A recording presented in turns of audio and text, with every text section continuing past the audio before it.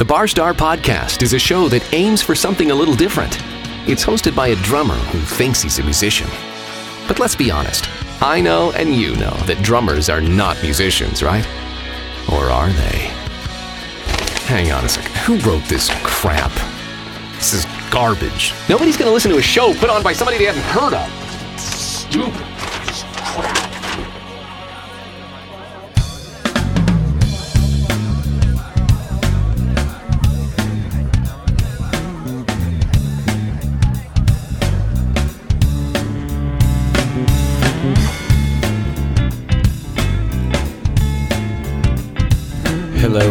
Hello. Welcome to another episode of the Barstar Podcast. I am your host, Stephen O'Reilly. Yes, I'm still alive. No, the orange fuckball down here in Florida did not melt me, although it's tried a few times. It's fucking hot down here. I still do have a show. They're just few and far between. I appreciate all you guys that still text me and send carrier pigeons and ask how I'm doing. I am alive. The show is alive. It's just not as frequent as it was. I hope everybody is doing well. I hope everybody had a good, I have no idea how many weeks since we last spoke. And as always, I hope you guys went out and did some shit. Now, today on the show, I have an awesome human being who I met while Soul Circus Cowboys was playing the Florida State Fair. A one Miss Natalie Mustang, which is a cool fucking name, by the way. And within an hour of meeting each other, we adopted each other. We are now siblings. She is my sister. I am her brother. I will get to more of that in a few minutes. But first, I want to catch everybody up on life down here in Florida. Yes, I say it like an old school gangster. I live down here in fucking Florida, because that's my excuse for everything. Takes too long to go somewhere? Fucking Florida. It's hot down here? Fucking Florida. It rains too much? Everything's got moss and mold and mildew on it? Fucking Florida. Everything is going well as could be expected. I'm still not 100% comfortable down here in my personal life. Not that there's anything going on with Stacy and I, because we are fine. It's just weird down here. Everything is spread out so far, and it's so geographically clicky. I just don't quite 100% understand it.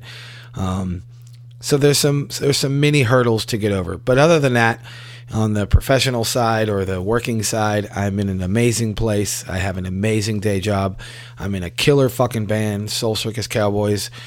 I do have a few episodes that will be dedicated to that band coming up soon in the next few weeks, so be on the lookout for that. I have a really cool conversation with my guitar player Ron Zabron, who is probably my first real actual friend that I made down here, but none of that matters because I just adopted a new sister. So a couple weeks ago, Soul Circus Cowboys did 6 days in a row at the Florida State Fair, which was awesome. For my Louisville people, you guys will remember Jefferson Tark Bus used to do this. We would do 5, 6, 7, 8 days, whatever it was. We did it every year for a long time. We were in the Bud Tent. The Florida State Fair is a little different. They have 2 stages. They have the Grove stage and the Midway stage. And how they do it is a little odd. They set up both bands together. There's 2 drum risers, so there's 2 drum kits sitting side by side. We shared our stage with a band called No Filter. They were doing the entire run of the fair, so they were doing 12 days in a row. And they are a lot of fun. Oh my God, I had a fucking blast with those guys. They have 9, 10, 11, 12, who's counting, members. They have a couple of different options. Natalie and I get into the specifics of No Filter in our conversation, which obviously if you've put 2 and 2 together, that is how Natalie and I met. She is No Filter's drummer, and we met the first day. It was a comment on my rig, because you guys know I brag about this. I have nice gear. I can't help it. I just like nice gear.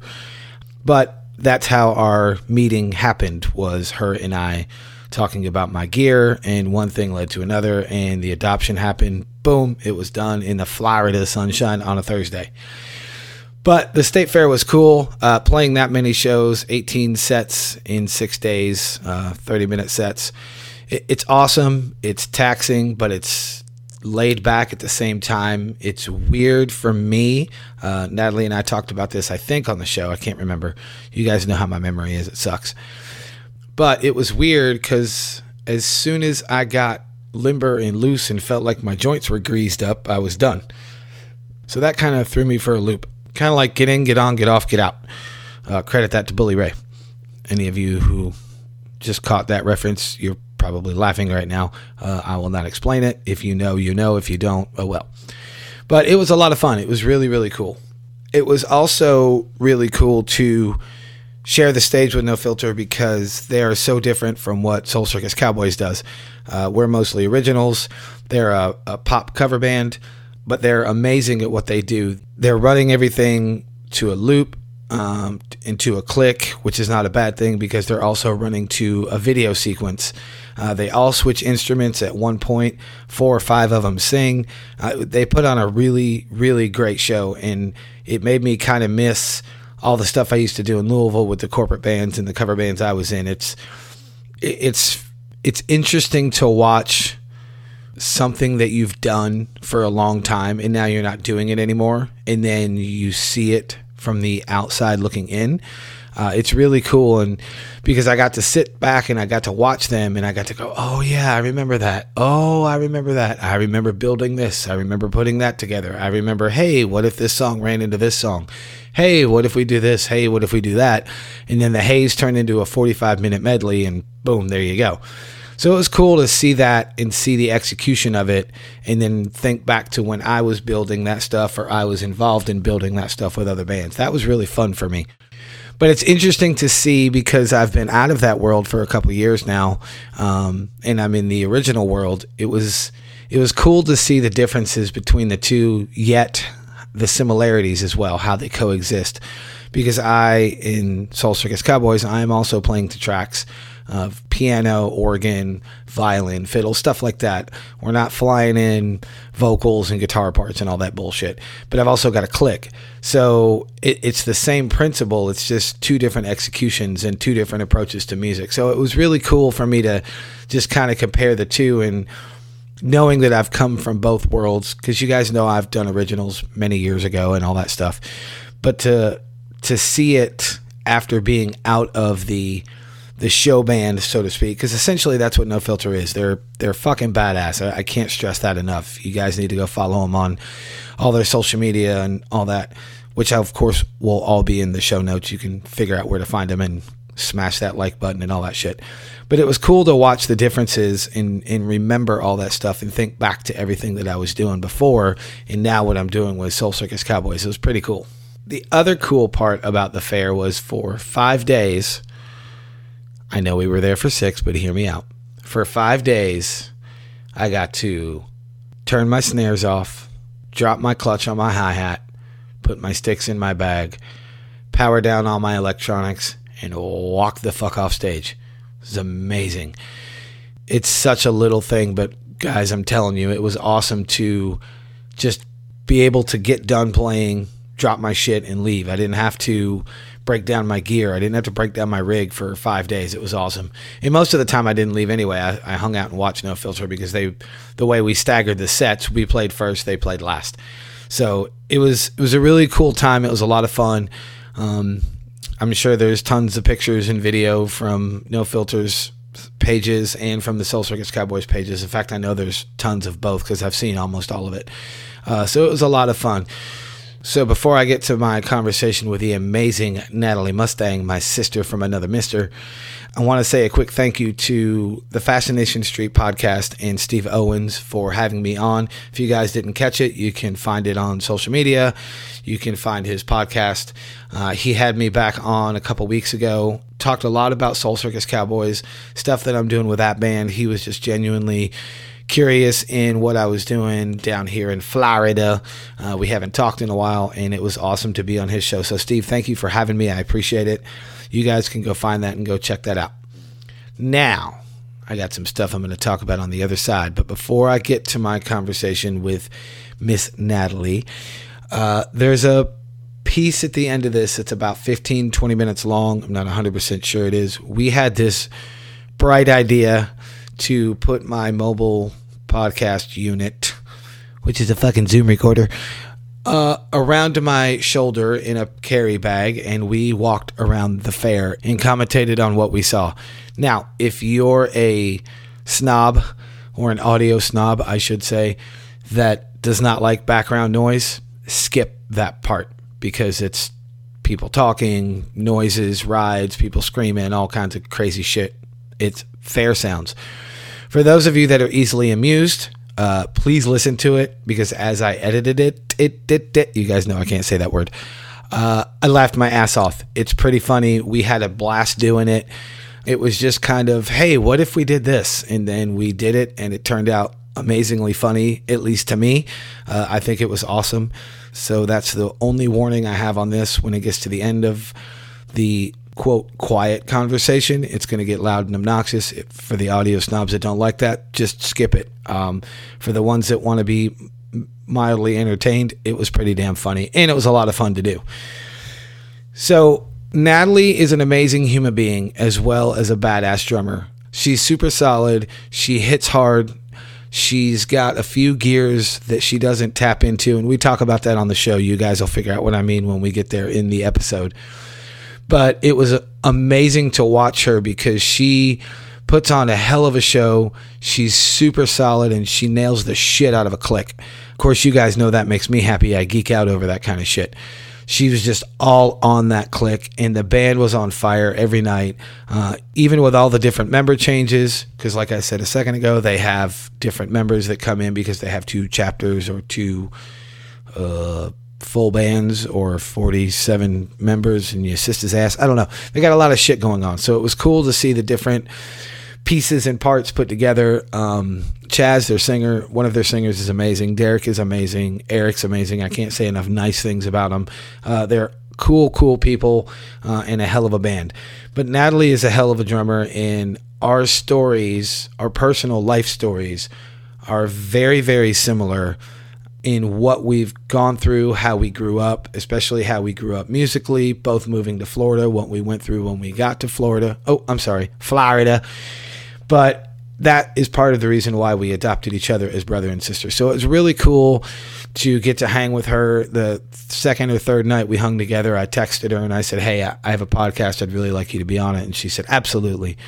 So we have a really cool conversation, and I'm going to stop running my fucking mouth, and I'm going to get to the conversation. So without any further ado, and of course I will talk to you guys on the other side of this, here is my conversation with the amazingly talented, super badass, my new sister, Miss Natalie Mustang.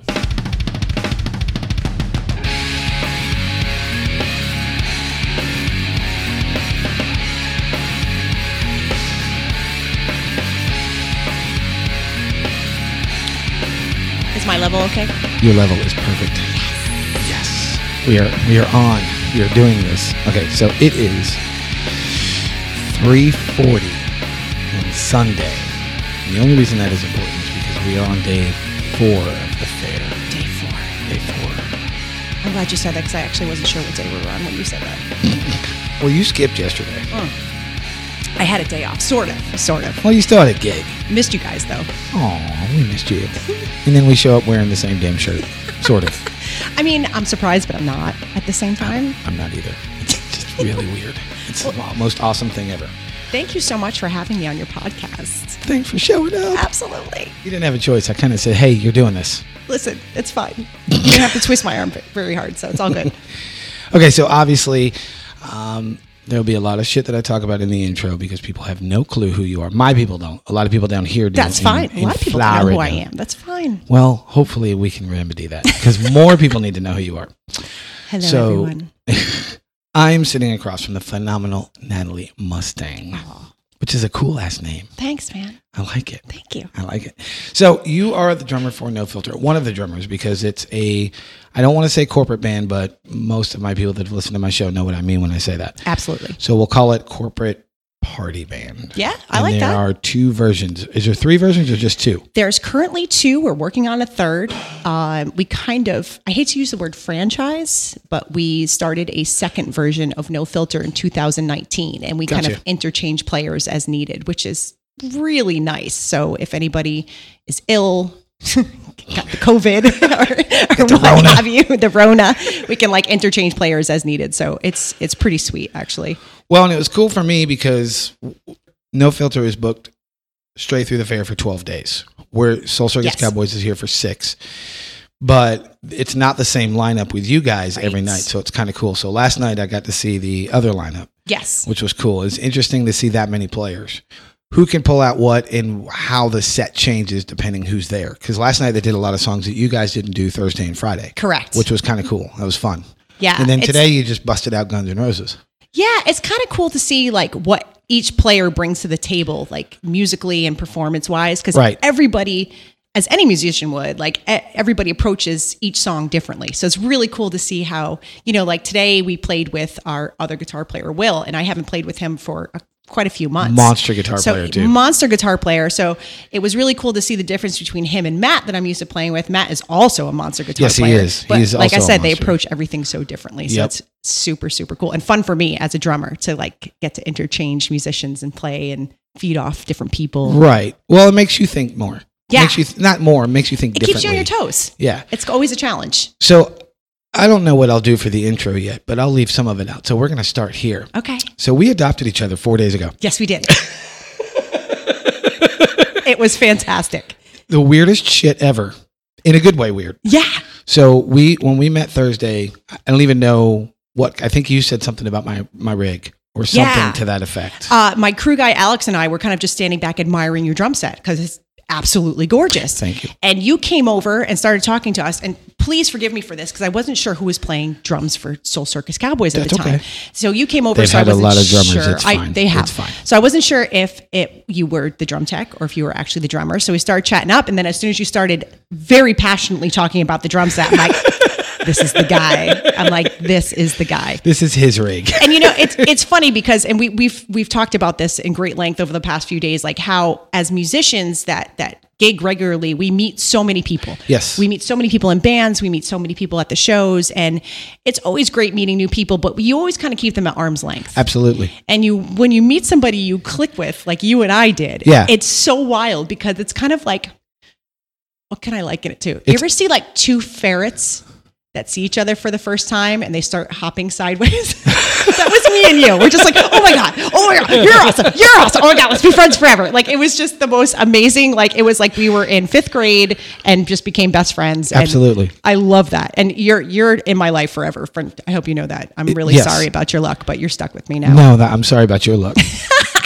I'm kind of a bitch. We'll be fine. Yeah. So yes, Steve and I have officially adopted each other. Yes, we are officially siblings. Sorry, Jennifer, but you just been ousted.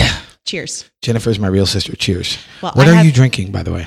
This is like the girliest thing I've ever drank. It's like a White Claw peach iced tea.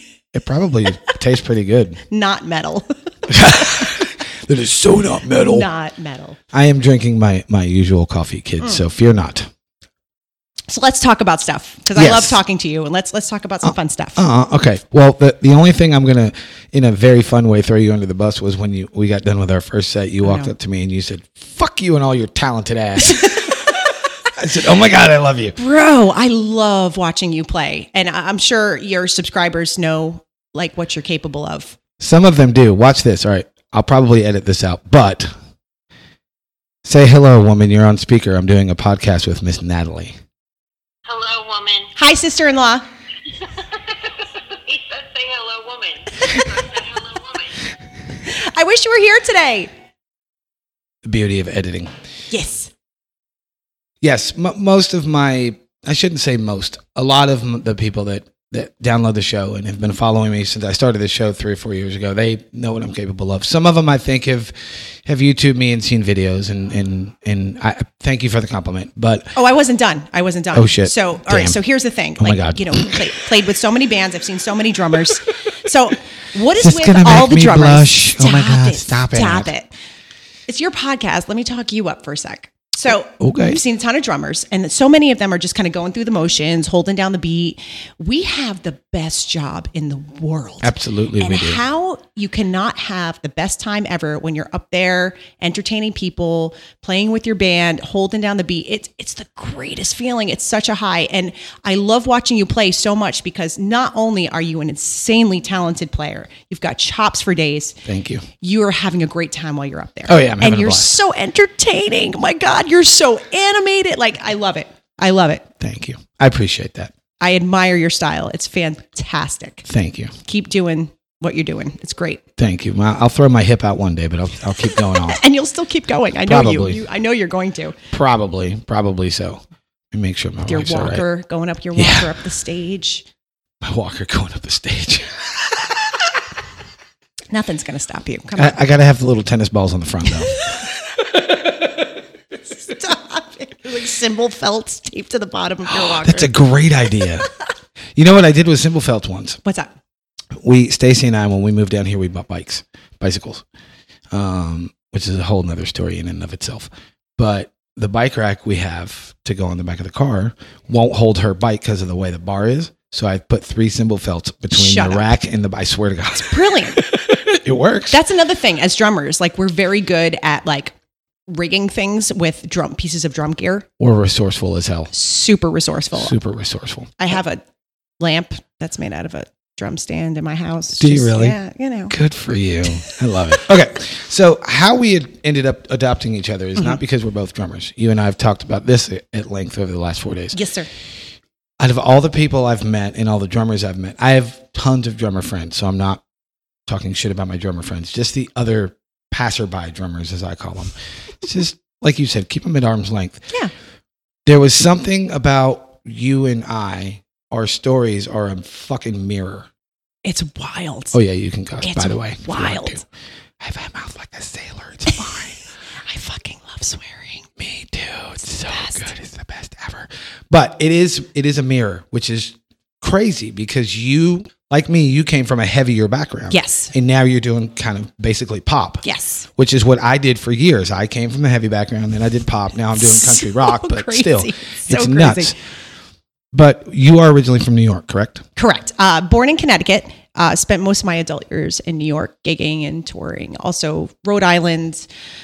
I kind of bounced around the Northeast for a good while, Right. and then came to Florida 7 years ago. Florida. Florida. Fucking Florida. Fucking Florida guy. But dude, it's awesome here. It's awesome here. And you know what's funny? I was listening to one of your older podcasts, and it must have been like right after you landed here. And you were talking about how you hadn't quite met the right people yet. And everybody Right. you met was kind of weird. And it's, Yep. again, parallel stories. I went through the same thing when I Yes. moved here. I met all the wrong people. Not all of them. There's some people I met when I first got here that I'm still very tight with. But Right. there's a real melting pot of people here, kind of like New York. Yeah. So you're going to meet a lot of different kinds of personalities here. Right. And Florida as a whole the speed of life is so much slower here. You think? And Wow. it's ridiculous. Like, I had to physically get it and mentally together. like slow myself down a little bit just Right. to kind of get in the groove here. Like, we're used to a certain speed of life being Northerners, and to kind of deal with how things work here, you kind of have to chill a little bit and calm You do. down. It's Now, weird. the other thing, though, is that as no matter what profession you are, whether you're a musician, whether you're a construction worker, no matter what you do, if you come down here with your Northerner mentality where we know how to work, we know how to get things done, you will flourish. Oh, yeah. Because no one wants to put the work in down here. No, No one. it's And that's weird. just the vibe. That's just that, like, everybody's just so chill and kind of lazy, and there's nothing wrong with that because that's why people come to Florida. But I mean, I guess the beach time is a real fucking it thing. really is a fucking thing. It is. And it's like, somebody told me, who was also a native New Yorker, when I first moved here, she says you have to put in this much effort. She held up her pinky finger. She like, you put in this much effort and you're going to be very successful. And I was like, okay. Okay, yeah. And okay. she wasn't wrong. I mean, kind of like you, like I spent my first year here kind of like playing in different bands, doing drummer for hire kind of stuff. I got Right. a bartending gig on the beach, and like, I would have been fine if that was all I did. I was so happy, like Right. just living down here and like, like changing my lifestyle and kind of slowing down a little bit. And then No Filter found me.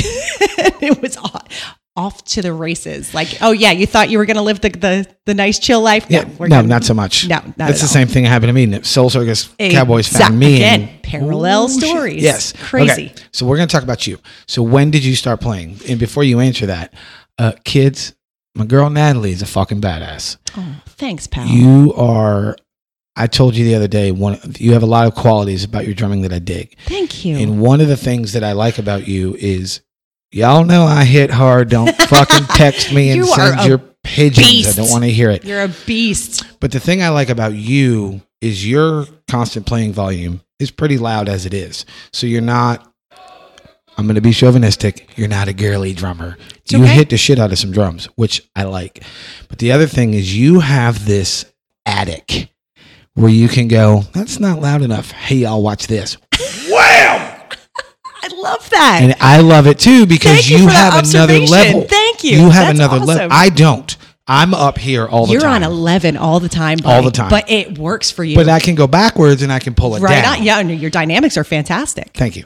But with you, it's cool because you sit just above middle and then you go, fuck y'all, I got an attic. Watch this. Conk. And Watch me break all my cymbals. Right. But not a lot of drummers have that. And not a lot of drummers especially have not a lot of female drummers especially have that next gear that they can go to go, I need more ass. I need more power. And I have it. Does that make sense? Super. Thank you so much for that compliment. You're welcome. That's awesome. You're a badass. Thanks, and when man. you did the halftime in Daft Punk, I was like, oh, girl, shit. Fuck you. So I wish I could take credit for that. So we play, I don't know if your listeners know pop at all, but this has been a crash course in pop for myself playing with this band. But which is fun, we play isn't it? Get Lucky by Daft Punk, and we were playing it one day, and my singer, who's named Chaz, just turned around and looked at me. Phenomenal He's like, what if we singer, too. halftime? Oh my God, he's insane. He's so good. His resume would blow your mind. Anyways, he turns around, he's like, what if we halftime this verse? And immediately, like, my eyes popped out of my head. I was like, yes! And I'm so happy you noticed that because, the average layman watching a band doesn't pick up on stuff like that. So to have somebody hear that and appreciate it makes me so happy. I think you guys did it Friday night. I ran upstage like a little girl. Oh my God, you halftime Daft Punk. I love you. It was so funny. So when did you start playing? Wait, before you answer that. Oh, okay. We're not going to do the whole, so I was born and grew up. We're not doing that shit. No one wants to hear that. Yeah, nobody cares. Honestly, nobody. No they one don't fucking even know cares. about No. my shit either. But when did you start playing seriously? So I say seriously, like touring, recording, all that good stuff. Probably about 15 years. 15 years ago? 15 years ago. Okay, gotcha. And you're 25. Oh God, I can't. I didn't think I could possibly fall more in love with you, and then you throw that out there. Ironically, Stephen and I met on my birthday. We did. Which was, I Thursday, think you were my present, to be honest. I got a new brother for my birthday, which you did. was great. You got and a new sister-in-law. And a new sister-in-law. God, I love Stacy. She's cool as hell. Is she awesome? And you done good, brother. I'm Good married. for you. I'm married way the You fuck married up. Way the fuck up. Married up. Checks in the mail, girl. Show. So, admittedly, turned 43 last Thursday, and I had a really great big brother that was really into music, phenomenal bass player. Right. Got me into all the right bands growing up. You know, Zeppelin, anything from Zeppelin to Slayer to Suicidal Tendencies to Sepultura to all the the Beatles, old school good shit. Everything, you know. Right. And then my parents were, my dad is a big country music guy, and my mom was into like Dan Fogelberg and like really classic folk music and the Carpenters. So I had all this great music. You had a literal melting pot. Yeah. So I grew up in a very like musically appreciative family. And nice. When my brother started playing in bands, I would go to his band practices with him. Now he's 8 years older than me. So he was in his 20s. I was probably 14, 15. Gotcha. And I wanted to be a part of that, but I didn't know what. I didn't know what I wanted to do. You know, so it was like I tried piano, hated it. Tried guitar, couldn't get around it. Tried bass, didn't like it. Pause. I picked up a guitar, lasted 3 days. I fucking hated it. I fucking hated it. God, I hated it. Our DNA is exactly the same. It's so bizarre. One of our daddies was doing something. Yeah, for I sure. don't know which one, but we're related somewhere. Anyway, go ahead. Definitely related somewhere down the line. It's so bizarre. Anyways, so I thought maybe I was going to be a sound engineer. You know, I knew I wanted to be a part of it. Like all my little teenager friends. Involved. All my little teenager girlfriends wanted to fuck the band. I wanted to be the band. You know, like I wanted to I wanted to be up there on that stage. I didn't want to have sex with the guys on the stage. I wanted to be up there. And I just didn't know what my place was. Right. So my brother's drummer decided he wanted to be the front man. And he's like, I'm going to teach your little sister how to play drums. My brother was like, cool. So like he taught me, oh God, I think How old it was, were you? I was 15, By 16. that point you were 15? Yeah, 15 Okay. or 16. He Gotcha. taught me a couple of beats. And it was like the first time I clicked into like a beat and then played with the band. You're hooked. That was it. It was over. Like the clouds parted and the sun came out and I was like, this is where I'm supposed to be. This is it. And, I grew up in like a family with not a lot of money, so we couldn't afford drum lessons. So I would sit in my room with my drum pads and I played along to everything I could get my hands on, every CD, it was that time when CDs were a thing, but I really got into Helmet. I remember And like those Rob guys. Zombie and, what was White Zombie at the time and stuff like that. And that was the stuff that I was playing along to. And I realized that like rock drumming was my thing for Right. sure. Like 4 on the floor, like John Bonham, Bill Ward, like meat and potatoes drumming. Like that was my thing. And I totally confident saying that like I can throw down as a drummer. I'm not a technical drummer by any means, but like I love that just rock and roll 4 on the floor. Well, Meaty drum playing style. That's my favorite. That's my house. well, and the cool thing about it is with you, with watching you over the past 3 days, because you weren't here last night, you left me hanging, but whatever. Fucking So I had to go play a wedding. Sounds so lame. Most of my listeners, if they've been listening to me long enough, know that is so not lame. I love playing weddings. Dude, it's amazing. I love They're it. crazy. Was the food good? The food was made. They had food trucks. They have food trucks? Food trucks at their wedding. How badass is that? Damn. Dude, people at weddings party way harder than people at club shows. Oh, you right. I get Girl, you offered ain't drugs wrong. way more at weddings. And listen, I don't do drugs. I have no problem with people that do. I like to drink. But like for some reason, every time I'm in the ladies' room at a wedding, there's some bridesmaid that's offering me drugs. And I'm like, wow, you guys came to rage. Like what respect? Like enjoy, get yours by all means. Anyways, go ahead. I'm sorry. Go on, girl. Shoot. Go get it, girl. What I was going to say, that the thing that I noticed about your drumming when you're talking about the meat and potatoes thing is where you sit in the pocket, even when you're playing with a click. I know that you're playing to a click. The listeners, as I call them, I always say there's musicians and listeners. That's it. There's no in between. Musicians always know. Yeah, there's some smarter listeners than others, but for the most part, they're listeners. But I knew you guys were playing to a click. And where you sit in the pocket of that click, you're almost dead in the middle. And I like that. Thanks. You're not pushing it. You're not pulling it. Where I'm playing to a click as well. And it depends what song it is. I'll push it a smidge. Just because, I just need to push ride it right on the edge. Yep. I just need to almost fall off the cliff. Now, granted, I'm not listening to your backing track and your click, so I don't know if you're 100% dead in the middle 100% of the time. I feel like you are. I dance on it. I Do you dance on it a little Okay. bit, depending on the song. Like if it has the room, because again, we're playing pop and dance music, so being right on the click is pretty important. Right, you But have to there's be right on certain it. songs that we play that I can kind of dance on the line a little bit, which is Nice. fun for me. It makes it, it's kind of like challenging for me to kind of like throw down some things over the click that you wouldn't really expect, and then Right. pull it back, and then Well, and the other cool the thing ebb about and flow. yes, and the other cool thing about you is, like me, you sing the entire set. Such a dork. I know. But dear God, do not put a microphone in front of my face because it Oh, will I'm the be same way. tragic. I'm It the would same be way. tragic. I'm the same way. I used to sing in a few of my bands. I would sing back up. Did you really? Yeah, I would sing Nice. back up, and I would sing lead on AC/DC because I can scream, which is not singing. It's just Nice. fucking screaming. And about 4 or 5 years ago, I quit singing. I said, I don't want to do this anymore.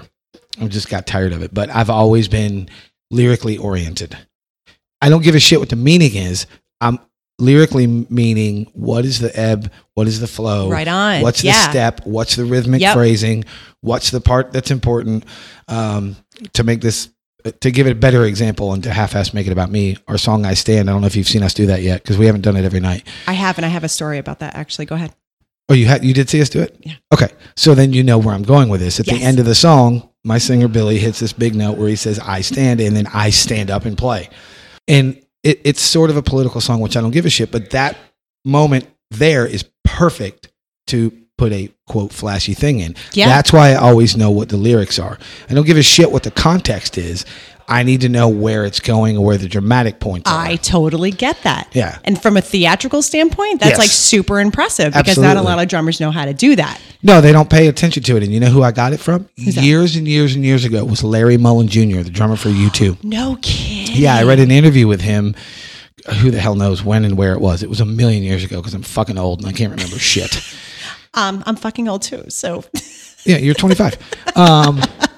But he was talking about somebody was hiring to do a gig outside of U2, and the first thing he wanted was the lyric sheet, and I found that fucking fascinating. How cool is that? Yeah, I found it fascinating, and the article went on to tell why he does that. And How cool is that? yeah, and I started really paying attention to it. That's awesome. So you said you had a story about I Stand. Oh, well, I'm just scared. No. It's nothing like that. It's actually a huge compliment. So, my dad, who lives up in Connecticut, is a retired truck driver. He just retired last year, Nice. and I knew he's a huge country music fan. He raised me on outlaw country, Right. and I knew he would love you guys. So I sent him to Link, and he listened to I Stand, and he was just like, I'm sitting here drinking my coffee, watching the snow come down because it's snowing up there right now. Of course it is. And he's like, and I'm back in my truck, wheels spinning, like sun shining through the windshield. He's like, their music is fantastic. So he loves you guys. Oh, awesome. And literally, I just introduced him to you guys yesterday. And Did you just that use song, the L I word? Stand, is his favorite. Did you just use the L word? Love? No. What? Kids. She said literally. Literally. Oh, you did it on the first try. Fuck yes. Oh, yes. Literally. I have shirts. Remind me, I will bring you a shirt. It says literally on the front. Oh, this is a thing. It's a thing on my show. Every episode. Oh, literally. I didn't even pick up on that. I know. Most people now don't. I know. Now you know. Literally. Okay. Literally. It's me making fun of people that use the word literally. Literally. Oh God, I'm one of those people. I'm one of those people. Just be prepared. Okay. So anyway, I'm keeping an eye on the time because I actually have to go play. Yeah, you have to go work. Not yet. I got time. I'm good. I'm not on until 4:30. I'm good. Because we're gonna if we run out of time here, we will continue. You guys will never know, but you and I are gonna do an experiment. Oh yes, we are. Oh, it's and gonna how be- cool is this? We're actually recording this podcast between our sets. It is cool. It's cool as shit. Awesome. We're sitting in our dressing room. Well, I'm sitting in your dressing room, You are. respectfully. Well, yours had a AC unit, so yours feels better. It's just way louder. Maybe we should record the second half in my dressing room. Ooh, that'd be weird. Because then we'd have to kick both bands out of the dressing rooms. Oh, are they all over there right now? Oh, who the hell knows? I don't know where the fuck they are. We just manhandle both of our bands. We're like, get out. Yeah, we have get to the- record a podcast. Yeah, get out. Get the fuck out of here. Beat it. So we're going to do a cool experiment. And if it works, then you guys will hear it later. And if it doesn't work, then we'll never fucking tell you what it was. So back to you being 15, 16, getting into, you got your brother's drummer taught you how to play some grooves and shit like that. When did you start going, I want to do this? Because that's irrelevant because you already told me you wanted to. When did you figure out, oh shit, I can do this? Because that's always a different question. That's a really good question. So I spent pretty much all the years after that into my 20s playing in like punk rock and metal and hard rock bands and stuff like that, jamming with my friends. And then it wasn't until I got hired by this rockabilly band, probably like 2005, 2006. And when I say rockabilly, it was like rockabilly meets Slayer. It was like that really kind of rockabilly. aggressive. Yeah. It was fun as hell. 3-piece band, upright bass, like just Nice. insane. They hired me. I think I went on my first US tour like a month later. No shit. It was fantastic. And the first time we played in front of we did a festival show and we played in front of hundreds and hundreds of people. And I'm like, this is where I'm supposed to be. I'm like, hello, I have arrived. This is where I'm supposed to be. And it was just, and then it becomes a drug at that point. You absolutely. have to perform, I don't necessarily enjoy going into the studio. I do like recording. I love it. Do you really? I love it. Every drummer is very different about Yeah. this. I like going into the studio for the finished product, but when it comes to drumming, playing it live is like anything else. Performing, Right. getting people dancing, getting people, just having a great time. Like that is a high that no drug. No, I can give agree you. with that. And if you made me choose, I would always pick live playing. Always. because of the way I play. Sure. Oh God, yeah, absolutely. But I love the studio. Do you really? Yeah. In a very quick story, and we'll probably have to pause in a second. You guys will never know. I'll do some editing bullshit, and you'll never know the fucking difference. The magic of podcasts. The magic of my computer. When the first time I went in the studio, I was 19 or 20, and I was in a thrash metal band. Oh God. So I show up. Fan-fucking-tastic. Oh, it was great. So I show up with this 2 kick drums, 2 rack toms, 2 floor toms. All the things. And roto toms. Yes, I did. I had them. Just don't judge me. Whatever. Rototoms for the win. This is 1996. Fuck off. And I sit high, as you do, which I love about you, by the way. Another parallel thing. Another reason so why you're weird. my sister. So weird.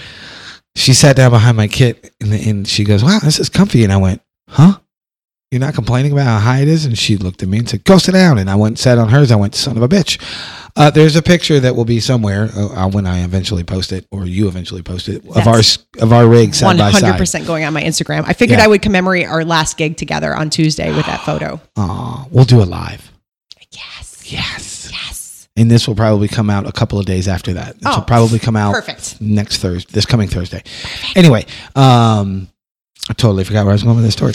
So I had all my shit. I bring all the shit in the studio. How many cymbals did you bring with you? Oh my God. And they were so mismatched and garbage. It was fucking terrible. I had at least 3 Chinas, I'm sure. Yes. But I used to sit so high that I would put my rototoms on a milk crate. Oh, the story just gets better by the it gets second. better. Oh, here's the topper. God. So we're going to do a 4-song demo. So hold on, back it up. Yes. All right, so thrash bands, like if you had to, compare like what you guys sounded like to another band, like what were you guys, like what realm were you guys in? We opened up for Napalm Death. Oh shit. We opened up for Overkill. We opened respect. up for At the Gates. It love was At the kind of Gates. like not on their level. We were never as good as any of those bands, but that was kind of the lane we were going down. Got it. Okay. So I get it all set up, and the engineers, the whole time he's just shaking his fucking head. I'm clueless. I'm going to the studio. Look at me. Metal. Yeah, fucking metal off your ass. Whole 9 yards. So he's shaking his head the whole time, and I go around the drums and I make sure everything's there. And he walks in the room and he goes, "Those drums sound like shit." And I'm immediately. Wait, what were they? There's shit. What were those drums? Pearl Export. No, they weren't Export. They were Pearl, actually. Ironically, fuck you, sister. Every metal drummer starts with a Pearl Export. Why is that? I don't know. Mine weren't Export. I'll have to find a picture, but they were found Pearl their something. niche, Pearl Export. They found their definitely niche did. with like the poor metal drummer. Yes. So true. These motherfuckers are all broke. Hey, give them shitwood, Like call it the Export. press That'd be board great. shells. Yeah. Remember those back in the 90s? Oh my God. I bet we could straighten that out and make a shelf out of it. So I was immediately crushed and defensive, and I got all pissed off. So I said, well, let's just record them and see what they sound like. He said, they're going to sound like shit, and that snare drum is going to sound like a fucking coffee can. Oh, no. So he recorded them, and oh, damn it, that motherfucker was right. They sounded so bad. Devastated. So it took me 4 days to record 4 songs. Oh, shit. That's terrible. It was the most humiliating, humbling, I'm stuttering because I can't even think of the word. Degrading, belittling. But you learned from it. Learning experience I've ever had. Yep. And ever since then, every time I've gone in the studio, I'm better and better and better. And now I love it because I overcame that bullshit. Right. I mean, it was bad. It was super bad. But you learned from it. Oh, I absolutely did. Here's the only kicker to the story that makes it amazing. About 12 years later, I got hired to do somebody's record. And I went, I showed up at the studio, put all my shit up, and I didn't see the guy. And the engineer that came in, he was late. The engineer that walked in the room was Don't that even same tell me. guy. Stop swear it. to God. Swear to God. He's like, this motherfucker. I will never forget this. He walks in the room and he crosses his arms. He impressed me, bro stance. That's what I call this, by the way. Yep. The impressed IMB. me. Yep. He crosses his arms and he shakes his head. And I looked at him. His name was, what was his name? Bob, I think. And I said, Bob, just give me a chance.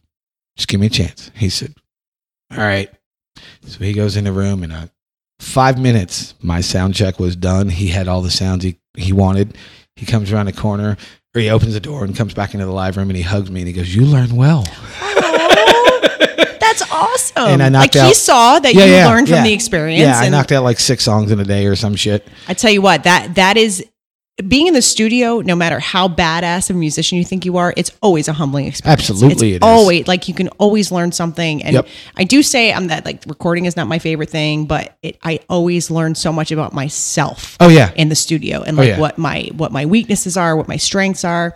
I recently recorded with a singer-songwriter. We got to record at Morris Sound Studios with, if you're a metalhead, you know what Morris Sound Studios is. Got to record with Jim Morris, and I was such a dork. I was like, please just tell me all the stories. And he had all these great stories about Sepultura and Trans-Siberian Orchestra, and he's so funny because like you can tell he's just been in the business for a million years, you know, and he's like just not jaded, but just kind of like, whatever. And you got my dorky ass coming in like, tell me everything. Like, I want to hear all the stories. I want to know all the stuff. So he got excited, you know, and that was a cool experience because they record, their studio is set up in open room. So you're playing on a kit in the room with the engineer with his board sitting directly across from you, eye to eye. Oh shit. So he's reading my facial expressions while I'm laying down a track.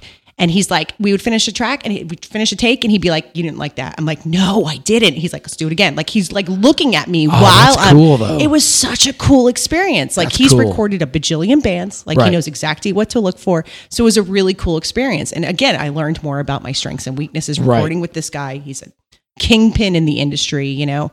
So I don't turn down recording in the studio, but it's not your first choice. It's not my first choice. Yeah. It's Soul Circus Cowboys. We're talking about going to the studio and I'm foaming at the mouth. Yes, fucking take me. Yes. Give it to me. Give it to me. Give it to me. We may have to, no, we got about 5 more minutes. You have to go be a rock star. I'm not a rock star. You are such a rock star. I am not. Stop it. I am a bar star, hence the name of the show. Girlfriend, get it together. Okay, so you're in the rockabilly band. Let's bring us back to you.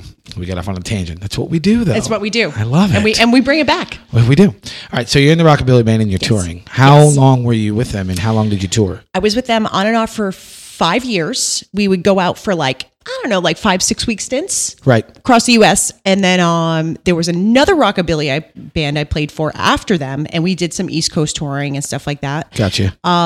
Spent a lot of time in vans, spent a lot of time in really shitty hotel rooms, spent a lot of time sleeping on people's foot. But this is character building. This is this is the stuff you do. This is paying your dues. Looking back on it, I thought it was the greatest thing ever. I thought it was. I'm like, this is living. This is like, I didn't care that I couldn't shower for 3 days. Didn't care. You know, I was also, like 26, 25 at the time too. But those were the moments that brought me to where I am today, you know? And it's like, I always thought, because I was really into metal and punk rock and stuff like that, I was like underground for life. You know, like I'm never going to sell out. You know, I'm always going to play fucking punk rock.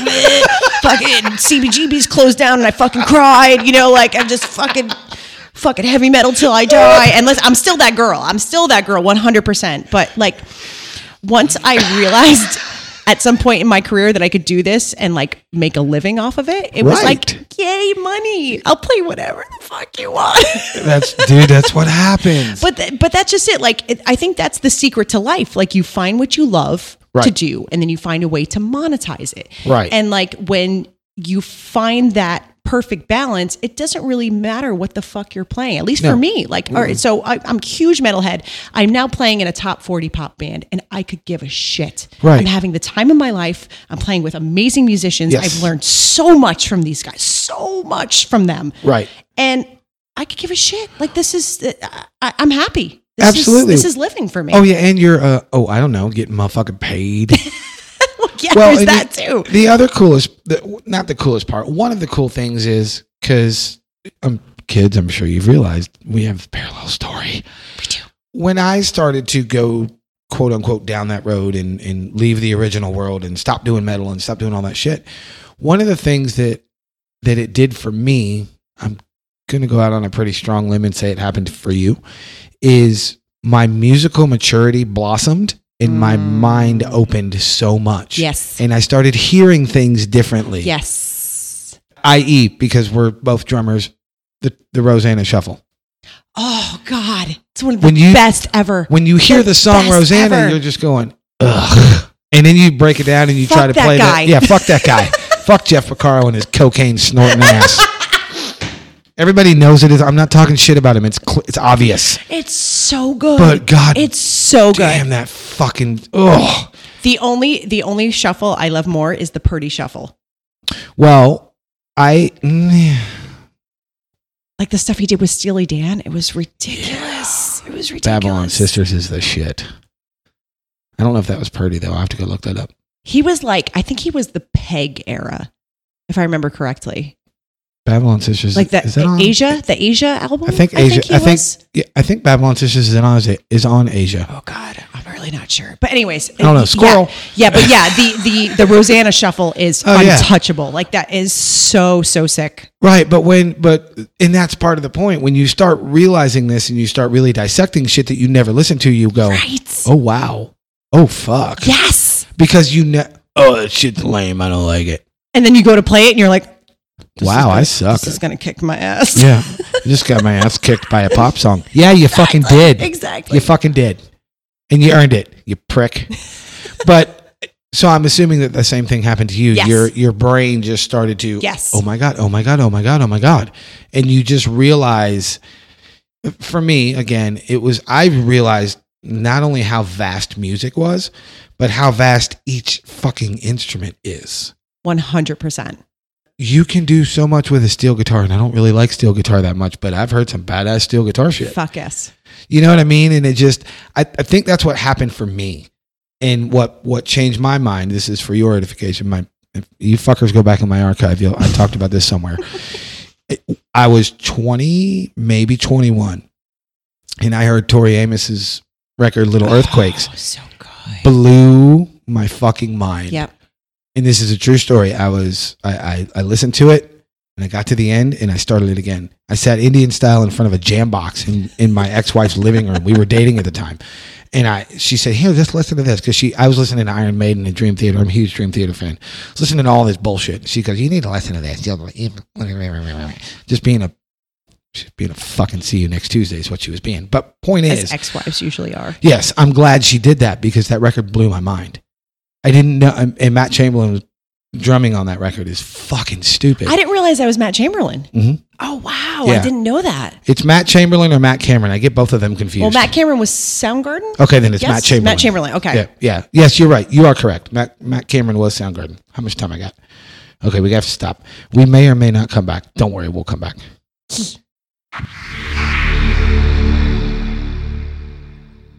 So we're back. You actually didn't know we actually left. And I actually said actually 4 times because it's fucking annoying and I like to annoy you. Literally. So literally, good job. Like that little callback I just did there? I did. I like that. You're a quick learner, girl. You're so smart. Oh my God, you're so cute. Okay, so the last thing we were talking about was you were touring. You did the touring with the Rockabilly Band. Yes. When did you get out of that? The second one, because you said you toured with 2 of them. Yes. So it was probably, I was living in Providence up in Rhode Island when I was touring with that band. And then I relocated to New York after that. And that was where my first stint with a cover band happened. Gotcha. Was in New York. And it was actually one that I started. Nice. I had this vision to start this all-girl cover band doing nothing but metal and hard rock covers. Nice. And that's where I met now one of my best friends, Sammy. She's a bass player, and we put together this band. And we could not find a girl guitar player for the longest time that could, plenty of rhythm guitar players, respectfully, right. We just couldn't find a girl guitar player that could really shred and do solos. Right. So a friend of mine comes to me one day and she's like, hey, I got this number of a girl guitar player that you might be interested in. I'm like, oh, right on. She's like, you ever hear of the band Vixen? No. I'm like, yeah. And it turns out that it was Gina Style who actually played for guitar for Vixen in the 90s. No shit. And she did one of their records. I think it was called Tangerine. I'm guessing here, but I think that's the 3rd or 4th record. Possibly. I knew it was the 90s. It was kind of like after Vixen's heyday, but they were still going and still doing festivals and stuff like that. But anyway, so we started this 4-piece all-girl cover band. And it was such an easy sell because we were an all-girl band. And nice. The first time everybody would show up just because they want to see if we sucked. And then they came back because we were actually really good. Didn't suck. We did all right. So we called the band Thunderbox. We made it like super ridiculous and over the top. Fucking amazing.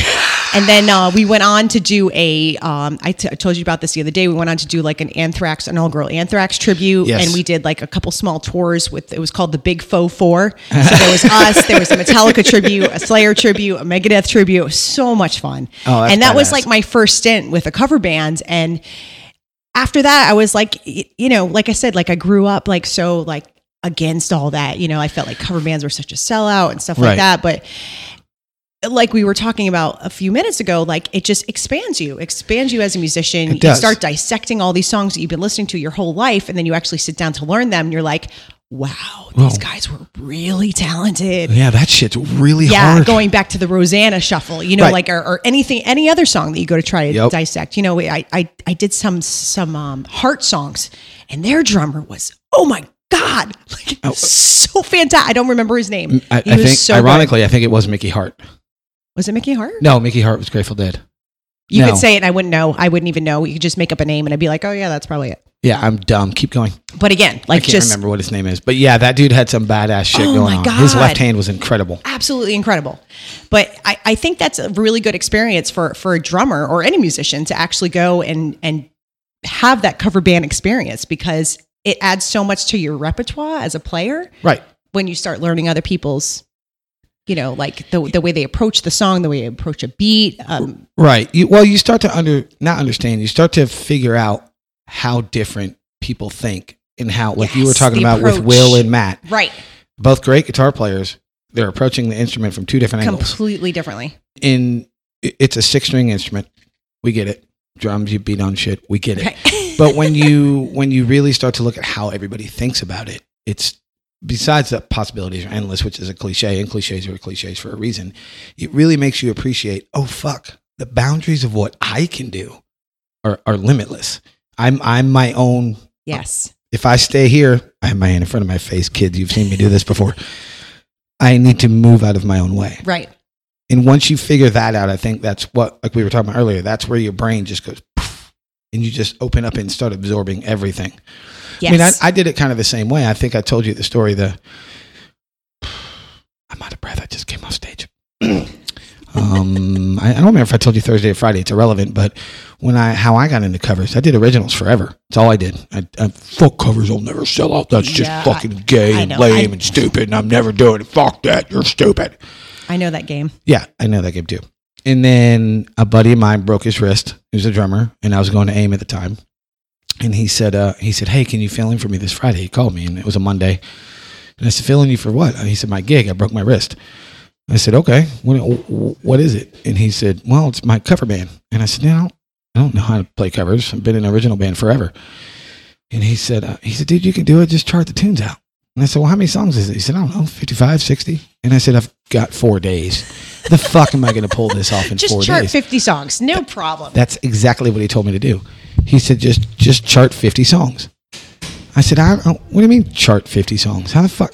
What? He goes, dude, you're in charting class with me. I've seen your charts. They're good. Just chart them out.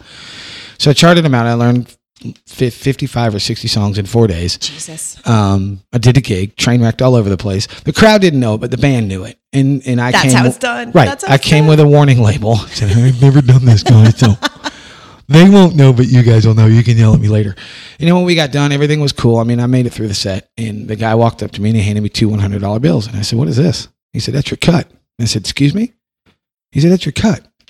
I said, do you guys fucking do this every night? And he said, yeah. And I went, light bulb. All right now. I think I can do this.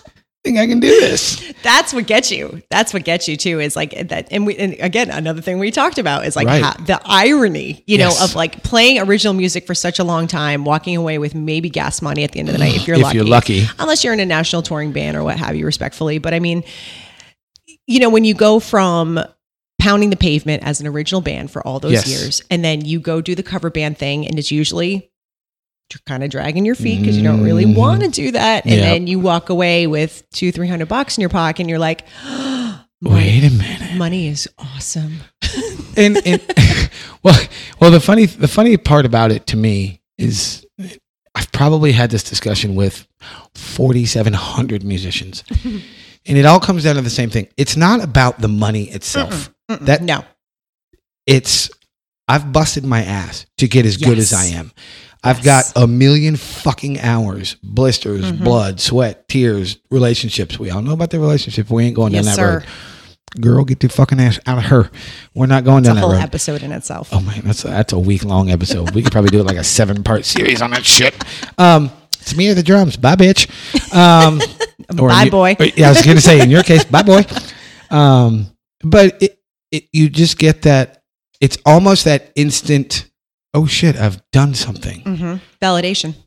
Thank you. That's the word I was looking for real. Yeah. It's the instant I mean, and I think it's ironic and amusing is the best word, that people get so upset. Motherfucker, you wake up and go to work, and when you get done at work, you get a paycheck. Right. What's the difference? What's the difference? You're in a cubicle, I'm on stage. Yep. I don't understand why everybody hates on it so much. I've never understood that. I think about back when I was younger and like how much I struggled, like I was playing, I was living in New York, which as we all know is very expensive. It's the only reason I don't live there. Oh God, it was great, but it was just that and my very wife hard. dragged me to Florida. Well, that too, Florida. But you bust your ass playing in these bands and then you're working 2 or 3 jobs to be Quote, able to afford to live there. Yeah. And that's normal for everybody. Like no matter how successful your band is, like you're still working a job or 2 to kind of like make ends meet.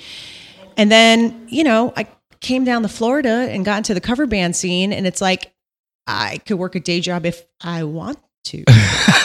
But only if I want to. And it's like, wow, like I guess that is the definition of selling out if you really want to get down to the nitty-gritty of it, but I'm not mad about it. I'm not either. I did that in Louisville when I moved to Louisville. I moved to Louisville from Atlanta. You and I we'll talk about that story off my show because everybody's heard that story 100 times. I know you guys are sick of it. I'm not going to say it again. But when I went up there, I moved up there for an original band. They hired me in Atlanta. I was going through a bullshit session with my ex-wife. She had an affair, blah, blah, blah. I moved to Louisville figuring I could fix it and be in a new band, new scenery. Nothing ever worked, but we became one of the biggest bands in the region. We had the number 1 song in the region for like Very 16 nice. weeks. Yeah, Excellent. it was all originals, whole 9 yards. So I started doing other shit on the side. So because in Louisville's very good old boy, which is annoying. When you move there or you meet somebody, they go, what school did you go to? I'm thinking college. They're talking high school. Motherfucker, I'm in my late 30s. I don't think about fucking high school. The hell's wrong with you? Interesting. Yes. And it's a great city. I'm not going to talk shit about it. Well, it was a great city when I left it. It's had a bunch of political bullshit go on, but that's another story. I don't talk about politics, religion, or sports on my show. I know. Very happy about that. But the point is, we were doing the whole every 6 to 8 weeks. We do a massive show, sell out wherever we were playing, and then we might do a one-off show here and there in like in Nashville or something like that. Fantastic. So then I started doing the cover thing on the side. So before I knew it, I was in Heaven Hill, which was the original band. We did a record, the whole 9 yards. I told you about the number 1 song. And then I was in a cover band, and then I was in another cover band, and then I was in another cover band. So I was in 4 bands at once. Jesus. Fuck work. I quit my job. I don't need to fucking work. Yeah. So I was in 4 bands and I was teaching, and I did that for 9 years. Wow. I loved it. Why wouldn't you? I loved it. You're doing what you're meant to do. I know. And then we had that weird old recession thing, and teaching is a luxury item. It was the first thing to go. So I had to go back to work. But point of me telling you that whole story is when you get to that spot, it's not about selling out. It's, oh my God, I get to wake up every day and do what the fuck I love. And more importantly, what the fuck I want. Yes. It's not just the love part. It's what I want. Right. I don't want to go to work every day and make some fat fuck more money. Yep. And I'm not interested in that. Yeah. There's a story, and I don't know if it's true, and I'm sure I've told it on my show before, and I'm telling it again. It's very short. It is apparently a half fable, half truth. Michelangelo was in a market, actual Michelangelo. The Ninja Turtle. I love you so much. Yes, that was a high five in the microphone. Oh my God, that was amazing. I'm sorry. Stupid. He was with Leonardo. Gotcha. So the story goes that Michelangelo was in a market back in Italy in the fucking dark times. And this woman recognized who he was and said, "Oh my God, you're Michelangelo. Would you sketch a picture of my face?" And he says, "Yeah, I will. Absolutely." Takes his charcoal and his papyrus or what the fuck ever they used back then. Fucking papyrus. You like that? You're welcome. That's for your benefit only. So he takes the paper and pencil or whatever he was using back then, and he sketches a picture of this woman's face. It took him 30 seconds. He hands it to her. She takes it and he didn't let go. And he said, "That'll be $300. She goes, $300? It took you 30 seconds to do that. And he said, "You're right. It took me 30 years to be able to do it in 30 seconds. There it is. There it is. That's it. And whether the story is true or not, the point remains the same. Absolutely. It took me a million fucking hours to get where I am. Right. I should earn money for it at this point. Right. And that's been the debate forever. And every musician should. Oh, absolutely. Okay, so when you got out of, after you were doing the cover thing in New York, after you relocated to New York, how did you wind up down here? It's not like a real sexy story or anything, but like I have some family. It's not salacious. It's really not. I've got some family that lives down here, and I used to come and visit. Wow. That's the door to our dressing room. I know your so door is loud. so fucking it's loud. so loud. Anyways, I have family that lives down here. We come down to visit. Fell in love with it. Had no idea what the music scene was like down here. No clue. I just the things with my band started to fizzle out, and actually Gina, who was my guitar player, went back to start playing with Vixen. She was touring with them again. Oh, gotcha. So it was kind of like our band was kind of fizzling out. So I'm like, I'm going to go do something else. I'm going to check out Florida. I love it down there. We'll see what it's all about. Right.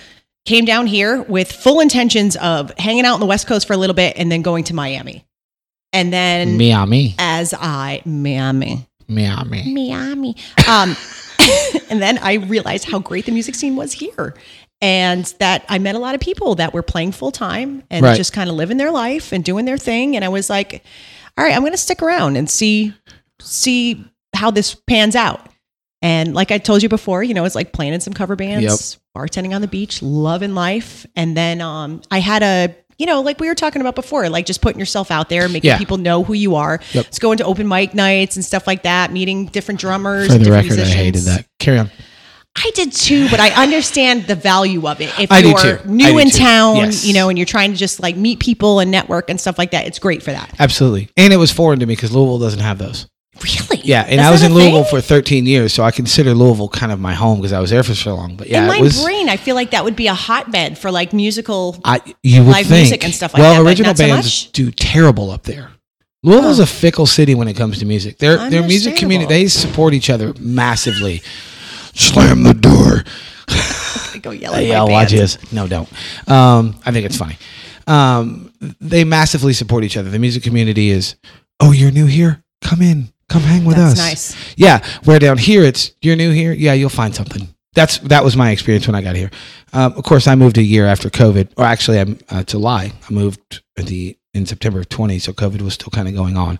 So I think everybody was being tight-knit. You were right in the thick of it. Yeah, I kind of got shafted on that deal. But point is, original bands don't do very well. But yeah, the open mic thing was very foreign to me, and I went, "What? First of all, why the fuck do they have so many?"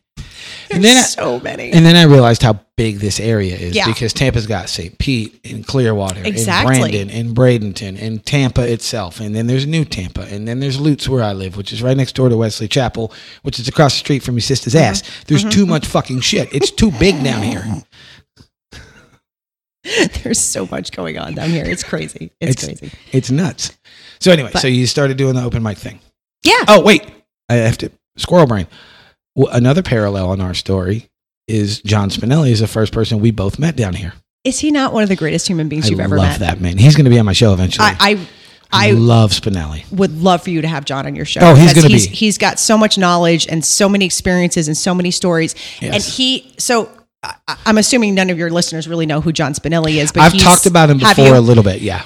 So John is this amazing drummer, and he started his own drum company about a year ago. It's doing very, very well. Called Spinelli Drums. Spinelli Drums. And he also owns Drumtastic. Or Drumstatic. Drumstatic. Sorry, Drumstatic. Did he do your bass drum? Not the one that's on that kit, but the one that's on my black kit. Oh, he did yours? Yeah. The one that's on the black rig, the Soul Circus Cowboys logo. Right That's on. John. Yeah. Fantastic. We haven't done one for that because I had to get Billy to approve me changing the colors a little bit because I didn't want to put all that red on that rig. Oh, for sure. Oh, yeah. It wouldn't look good with all the blue. Yeah. I got you. Anyway, go ahead. Anyways, So John is just an amazing human being, and he is a phenomenal drummer. And the thing that's the most magical about John is that he is so dedicated to helping other people. He's so dedicated to helping other people with their careers, and he's really great about introducing people to each other. And it's really funny that John was one of the first people you met when you moved here because it was the same for me. Right. I had my friends Leo and Nina from New York introduce me to John like within weeks of me moving here. And John was like, "Oh, you're a drummer? Cool. Why don't you show up to this open mic night? Hop on up. I want to introduce you to some people." Yep. And I mean, I was in a band within minutes. Like, I feel so bad for you because you moved here during COVID when everything was bananas. It was weird. But yeah, it was bananas. Super weird. It was banana. It was banana. But yeah, and then like, you know, so I kind of did that whole thing. I was just kind of like you said, like going to see different bands and meet different people. And I put a profile on Bandmix. I don't know if you ever heard of the website Bandmix before. Yeah, I was on that for a minute. And Derek, the singer from No Filter, found me on there and asked if I was interested in coming to check it out. And they just lost their drummer and bass player who were kind of bored with the project and didn't see it going anywhere. So they... Dumbasses.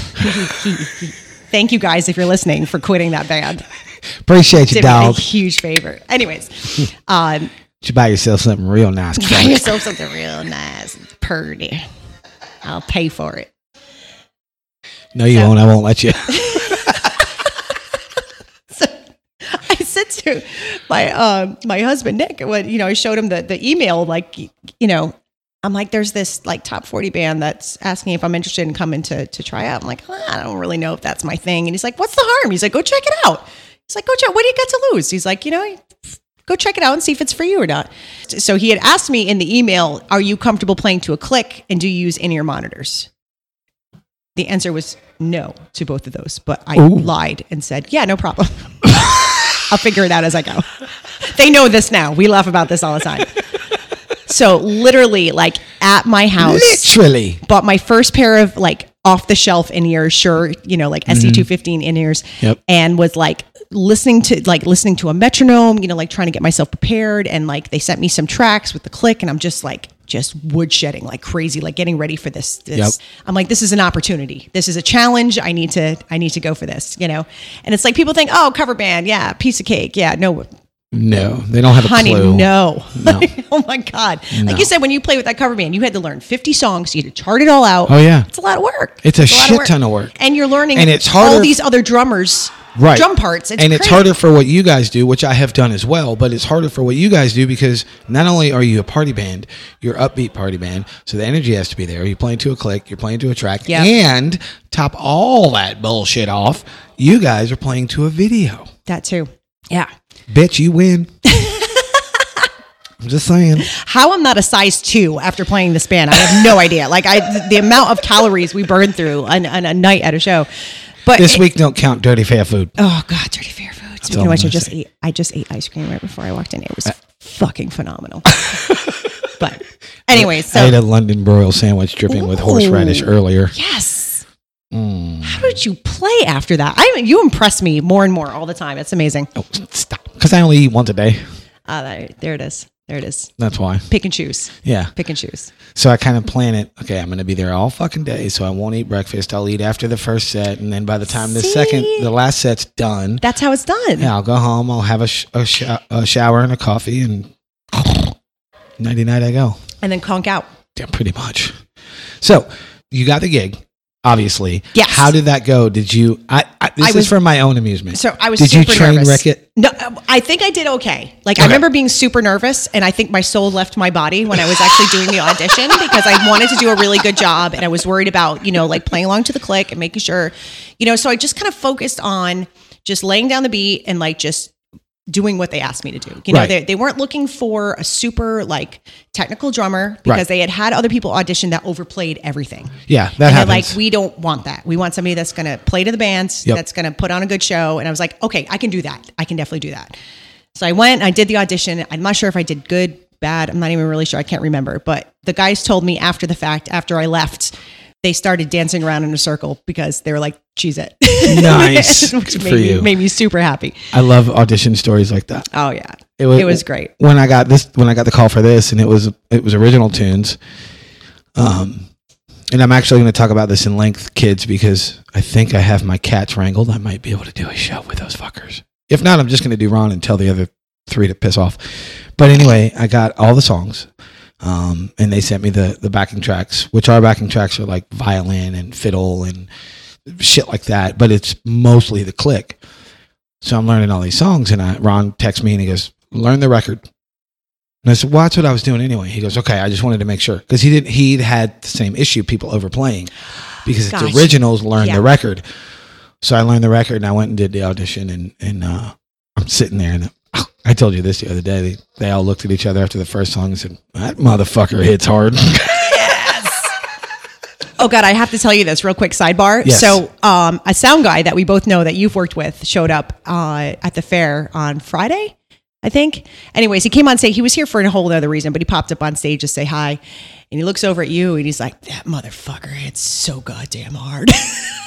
Who was it? I'm like, yes, he does. Who was it? Because I don't know anybody down here. I know our sound guy. He's done sound. I think he's run sound for you guys at. He told me where he did. It was a festival. I think he ran sound for you guys. One of the Paragon guys. It would have to be because I don't. But it was just really funny. He took one look at you and like his face kind of like hardened, and he was like, "That motherfucker." I was so proud. I was like, yes, he does. Well, yes, he does. I tell you, that's my brother. Easy, I'll cut you, motherfucker. I will fucking cut you. You talk shit about my brother. So how long have you been in? I love you. So, love you right back. Totally broke my face. That was good. So when was that you auditioned for this band? That you got 2016. Okay, so you've been in it for a while. Yeah, going on 6 years. Nice. Going on 6 years with these guys. Nice. And it's been great. Like I'm super proud of what we built. Like it was just the 4 of us when we first started. It was we had no crew. We had a really tiny little video screen in the back. You know, we were still doing this trash can jam at the end of our set. Oh, I was getting to that because that shit's the fucking bomb. I don't notice the kiss to heaven when you get to the rush part. Oh, I love that you noticed that. Of course I noticed it. Oh, that makes me so happy. Eric, our new guy, who's our other metalhead in the band, noticed when I did that too. And it made me so happy because like there's only certain people that pick up on that. You know? Anyways. But yeah, it was, we worked super hard when I first joined the band. We were playing like doubles. We were playing 5 times a week on the beach, playing like these shitty little beach bars and just pounding the pavement. But we were having so much fun. It didn't even feel like it didn't matter. We were having such a good time. And eventually we built the band up. And then we became known as like a wedding band in the area. And we got all these wedding gigs and corporate events. And all of a sudden we're making a little bit more money. So we built the show a little bit more. Got a bigger video Sunk screen. it all back into the show. Sunk it all right back into the show. And then it got to the point where we couldn't fulfill all the show requests we were getting. So it's like say that 3 times fast. Anyways, bookings. I'm not known for my diction. Okay, we're taking all the bookings we could get. Bookings. So this is why we started a second No Filter. This is why we quote unquote franchise, so that we could be in 2 places at the same time. Right. Well, and it's perfect when you do it like that. You and I talked about this off the mic. Most of you fuckers that are listening to this remember my interview or conversation or fun jam, we'll call it that, with Jimmy from Naked Karate Girls, because he was in character and it was funny as fuck. He's amazing. But Naked Karate Girls out of Cincinnati is the same way. They just built themselves so big, they were getting double and triple booked. So they started another version of it so they could be in 2 places at once. And that's how I met them. They needed a drummer to do some of the fill-in stuff. So I would drive from Louisville to Cincinnati, a couple hours, hour and a half, whatever the hell it is. And that's how I met all those guys. And ironically, your guitar player, Matt, knows those guys. This is so small world. Another parallel for us. I know. When you mentioned Naked Karate Girls to me the other day, I was like, oh, my God. Number one, I know my guitar player's friends with at least one of them. And number 2, I remember playing in Key West and seeing their stickers all over the place. Because they played at the same place we do. Well, when they go down to Key West, they do a week.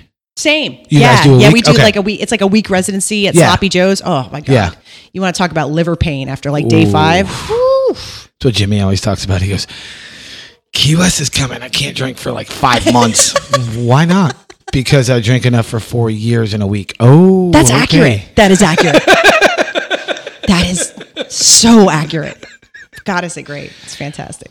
So what is the next step for you? I think you have to go on stage. You have plenty of time. Yeah, I get a couple more minutes. Yeah, but are we agreeing that we're going to do the other thing? Oh, we are 100% doing the other thing. As long as I have batteries, It's which going I to be think hilarious. I do. It's going to be funny as fuck. We're going to be giggling like two nerds the whole time. It's going to be great. Yes. Okay. So are you doing anything else besides No Filter, or is it just you and No Filter? And the reason I ask is because I had planned on, I don't want to say mercenary, but I was going to do what I did in Louisville. I was going to be in 3 or 4 different bands at one time. Yeah. With Soul Circus Cowboys, I can't. Yeah, We're same. booked every fucking weekend, which I love. What a great problem. I know, This right? is such a It's great such problem. a great problem.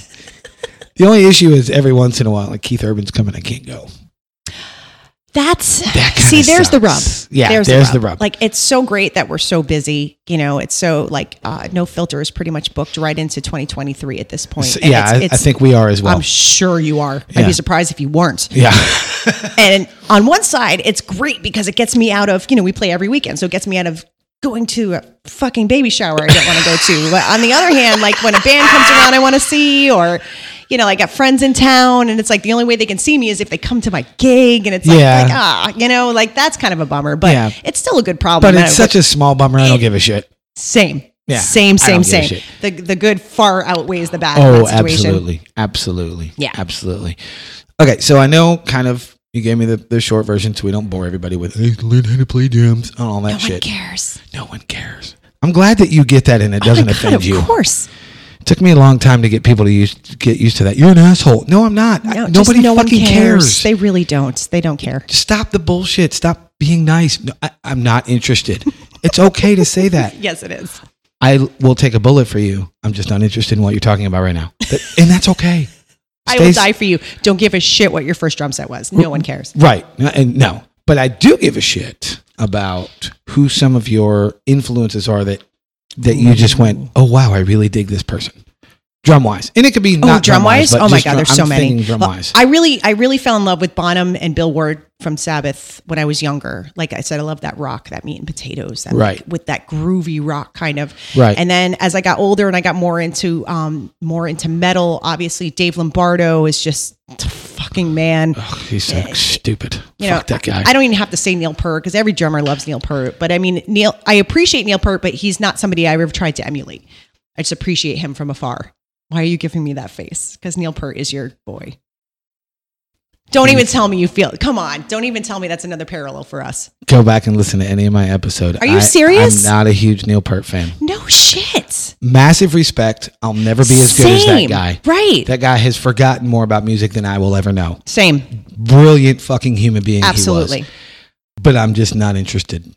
And part of me is, a lot of my friends give me shit because I'm such a Dream Theater fan, which means I'm a huge Mike Portnoy. I play his sticks, actually. Wow. I quit life today. I'm going to leave that snot in there. I'm not going to edit that out. I just quit life today. But everybody gives me, I shouldn't say everybody, a lot of my friends give me shit because I'm such a Portnoy fan, but I don't like not a Peart fan. Yeah. It's very simple for me.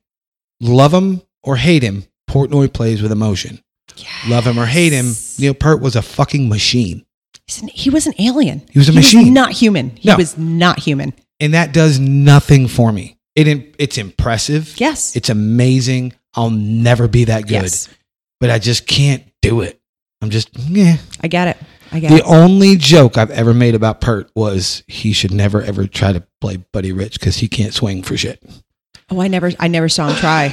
But yeah, I don't see that working out. There was a tour he did in the middle of his solo. He did this tribute to Buddy Rich, which was amazing. Oh, wait a minute! I know you've seen. I do remember that, or yeah. I think I actually owned that album or something. A tribute to Buddy Rich. Yeah, it was amazing what he was doing and what he was going for. But he's so precise. Yes, it's hard for him to swing. Yes, and I'm not even busting his balls because he can still swing better than most other drummers. But you're swinging against Buddy Rich. Just stop it. Two completely different animals. Right. Yeah. Just stop. But yes, that's so cool. That's so cool that you have like a similar opinion of Neil Peart. And again, nothing but respect for that man. He was a fucking legend. Oh my, walking legend. But I just can't do it. As far as for me personally, it was, I think the drummer I fell in love with the most was Nico McBrain. Huge Maiden fan. And Nico is just single pedal, metal as fuck. Oh, yeah. Happy, just so happy when he's playing. And to make a long story longer, you ever heard him say that? He says that all the fucking time in his interviews. He's amazing. To make a long story longer. Do you know he owned a barbecue restaurant in South Florida? Yes. Have you been there? I know I haven't been. I haven't been. I know of it though. Oh, we were the double date. Yeah. So we can geek out and drive our spouses absolutely fucking crazy. Yes! Yeah. Sign me the fuck up. We'll just hand it here, hubby, here, wife, here's money, go away. Come on, girl. You know that's what's going to happen too. Oh, probably. And they'll be like, okay. Whatever. I was obsessed with Nico for a long time. Very, very long time. There was something about the way he approached fills. It took me a minute to understand. They were so fucking long. But it took me a minute to understand his phrasing. And once I got his phrasing, I went, oh, fuck that, dude. That's when I really fell in love with it. And I know no one can see, but I'm nodding like crazy. Like yes. And I am an outcast because my favorite Maiden record, other than Live After Death, that's everybody's, is, believe it or not, Seventh Son of a Seventh Son. It's one of my favorite Maiden records. It's one of the best ones. Now, my favorite. Get the fuck out of here. No, it's my second. My second. Power Slave is my number one. Flash of the Blade is like one of my favorite Maiden songs. But I mean, that's just it. Listen, everybody's love of Maiden is a very personal thing. Absolutely. You know, everybody has a different opinion and like what the best record is. And their catalog is so extensive and huge. And right. I just love that band so much. I do too. Let's go do some Iron Maiden. Let's just kick our bands off stage and just be like, I'm pretty sure Eric knows a couple Maiden songs. Maybe we just. That fucker can sing anything. He's little insane. bastard. Little bastard. I know. Johnny's a fucking bunny. I would have him on the podcast, but I wouldn't even be able to talk. How long you got? Oh, he's the Energizer Bunny. Oh, and he can sing his nuts off. Not that so not crazy. that Chaz cannot, because Chaz is amazing as well. Well, again, They're like two completely different singers. And the thing I like about Eric, while we're talking about it, is he's only 31, and he can sing that old school shit. Yes, he was raised perfection. right. He was raised right. Shake his parents' hands. Yes, or slap him. One of the two. Either way, they deserve some kind of recognition. Either way works. Okay, so here's a weird question. You've already figured out from listening to my shows and hanging out. I don't do an interview. So who the fuck am I? We just have a conversation. But this is a question that I ask my musician friends. What's that? First 5 drummers that blew your mind. Matt Cameron from Soundgarden. Good one. Dave Lombardo, for sure. Dave Lombardo from Slayer. Just to hear somebody approach metal like that with that much groove blew my mind. Yeah, he was nuts. Somewhere between groove and spastic. I can't explain it, but it's just so amazing. And no one plays like him. I love him so much. Stuart Copeland from the Police, like crazy reggae grooves, just awesome. The way he awesome approach to those songs. Good Lord. Yeah, 2 more. Sheila E. I mean, for reasons obvious, because she's a female drummer, but also she's an incredible musician. And his homegirl is like, what, in her late 50s and still playing in stiletto heels and puts on the show that she puts on. Like, that's the only knock I have on her. I'm like, how the fuck is she playing in heels? She's amazing. She's amazing. Badass, And yes. she was great when she went off and did her solo thing. Like, she's just so talented. I remember being a little kid watching her on the Arsenio Hall show, and she did this drum solo where a bunch of shirtless dudes came out with drums strapped to their backs, and she did a solo on I've top of these dudes. I've seen a video of that. Yeah, that was cool as shit. I don't know how old I was, but I remember sitting on my living room floor going, what the fuck is happening right now? Like, she is a goddess. Like, oh my God. You know, it's before the internet. Like, this stuff wasn't, you couldn't see this every day. Prevalent. Wow. But I'm going to leave that in there too, because I said prevalent. That's not even a fucking word. And I would say that the prevalent is what I was looking drummer? for. God, there's so many. There's so many like drummers that like. Oh my God, how could I not even think of John Stanier? I don't even know if I'm saying his name right. He was the drummer for Helmet. And that band had such a huge impact on me, Right. like in my teen years, learning how to play the drums. Like he played this crazy high-pitched piccolo snare. Again, his approach was super weird to those songs, and it was just the groove was so heavy and amazing. And not a lot of people know about that band. I remember they came around once when I lived in Providence. I went to go see them. I was the only chick in the audience. I'm there not was shocked. like 25 dudes and me. Like no one came to see them, and I was like, how does no one know about this band? They're so amazing. Another band that's like that is Clutch. Clutch, exact. Yes, Clutch yes. is a- Oh my God, I love Clutch. I do Clutch too. is fantastic. Well, let me rephrase that. I like some of their stuff. I never jumped on the bandwagon completely with Clutch, but they're kind of the same way. They're so fucking Same. good. Yep. They come around and there's 30 dudes that go see them. So there you go. Hey, guess what? You got to go play. I gotta Watch go do this. stuff. Okay, bye.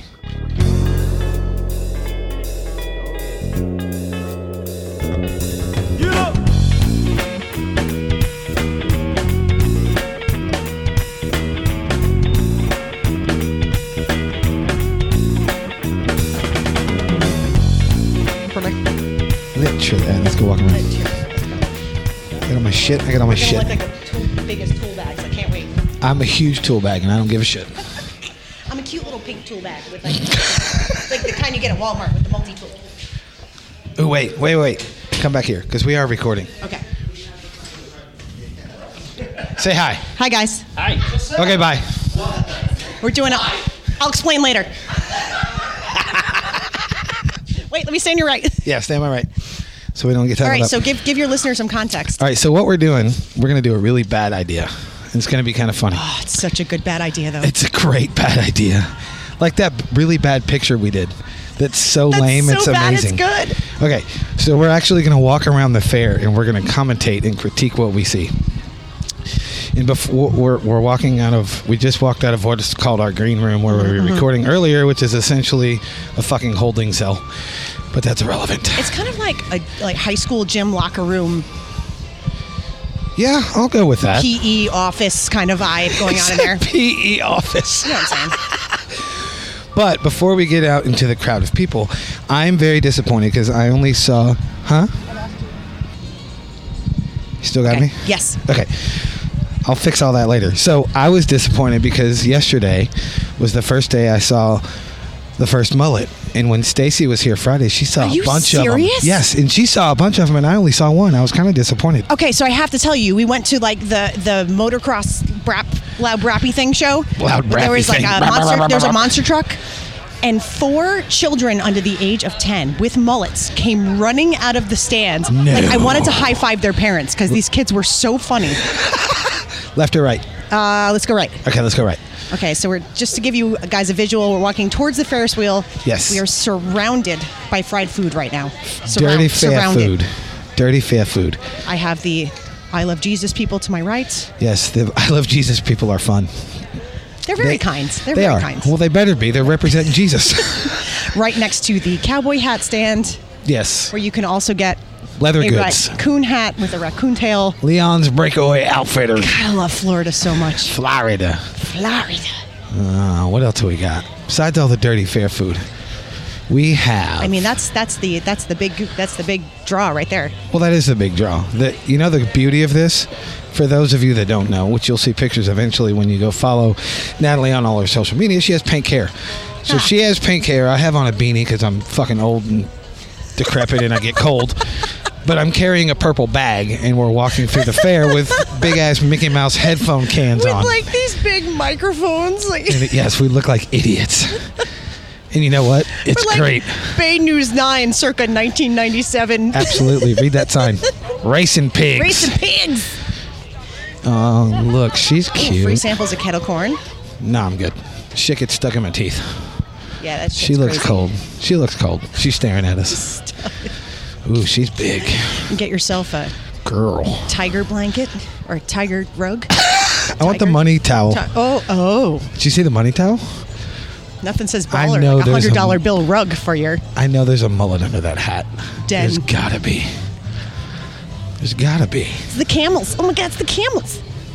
I feel sorry for the camels. I do too. I feel sorry for all those animals. Did you see the giraffe over there? I did. I feel He sorry looks for pissed. him. He does. He's just But that's some He's just crazy like, fuck shit. everybody. Look, they're just not going to move, assholes. Jesus Christ. Can't you see we're attached by We're attached, literally. by these Cables. cords? Fucking cords. I like everybody staring at us. That's more fun than what I thought it was going to Exactly. be. They're like, who the fuck are these people? What We are should have these- made like some jackets with like a logo on it that doesn't really mean anything. Get out of the way, fuckers. We're doing something important. We There's a band out of Charlotte, North Carolina back in the early 2000s called Pigfucker. What? Yeah, they were called Pigfucker. I should I see mean, if I just can... the merch alone must have been fantastic. I know. I should see if I have one of their shirts. And just put it on the back of it. Just put it on and go see the I Love Jesus people. Yes, Just and be like, safety pin it to the back of a denim jacket. Pigfucker. Big fucker. Ooh, there's more people up here. There's a lot of people here. So also We're gonna get tangled up in some people. I'm gonna laugh about this for at least a month. Fucking snow cones. Oh, fuck a snow cone. It's too cold right now. The other irony of this is it's actually, we're playing today. Obviously, you guys figured that out. Look, they're staring. They're staring. What are they staring at? What are y'all doing? The irony of today is it's Super Bowl Sunday. And I keep forgetting that because, as you can see, I'm such a huge sports fan. Oh, yes. Go sports I ball. don't even know who's playing today. A sports team. Go sports ball. Yes, go sports ball. That's what So it is. we're about to walk past the game at the fair where you can win a goldfish if Yes. you like. Oh, you throw won a ball into goldfish the thing. other No, day, I didn't didn't you? win it. I didn't win it. So our crew guy Alex, who's hysterical, He's funny. I love he him. decided that he was going to go win some fish. So he did. He won a bag of like 6 goldfish, and he's walking around with this bag of fish. And then he tells me, I left a present for you in the dressing room. Did I tell you the story already? I told you this, didn't I? It's like You I told left me part of it. You didn't tell me the whole thing. It's like I left you a present in the dressing room because it was my birthday. So I go into the dressing room and there's a little plastic tank with a goldfish in it. And at first I laugh and then I'm like, shit, I have to take this thing home. Like I gotta feed it. Like I don't know how to take care of a fish. I gotta I'm take care of this I can't thing. let this thing die at my hand. You know, like it's a living thing. I mean, it's a goldfish, but I feel terrible if it dies. So And inevitably, it will die. inevitably it will die. I think they give them away Girl, so stop. that they will die. Stop your story. Come here. Look at him. Look at him, tiger pants. Look at him. Oh. Wow. I respect that.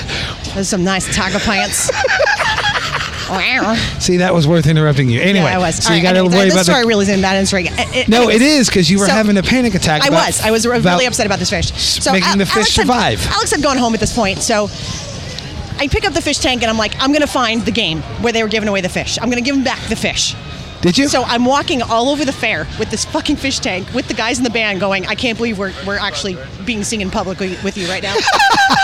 I find the lady who we're actually walking up to right now. I explained my story. I said, listen, it's probably very unconventional. I said, but I have to give the fish back. I'm afraid I'm going to kill it. And she's like, I'll do you one better.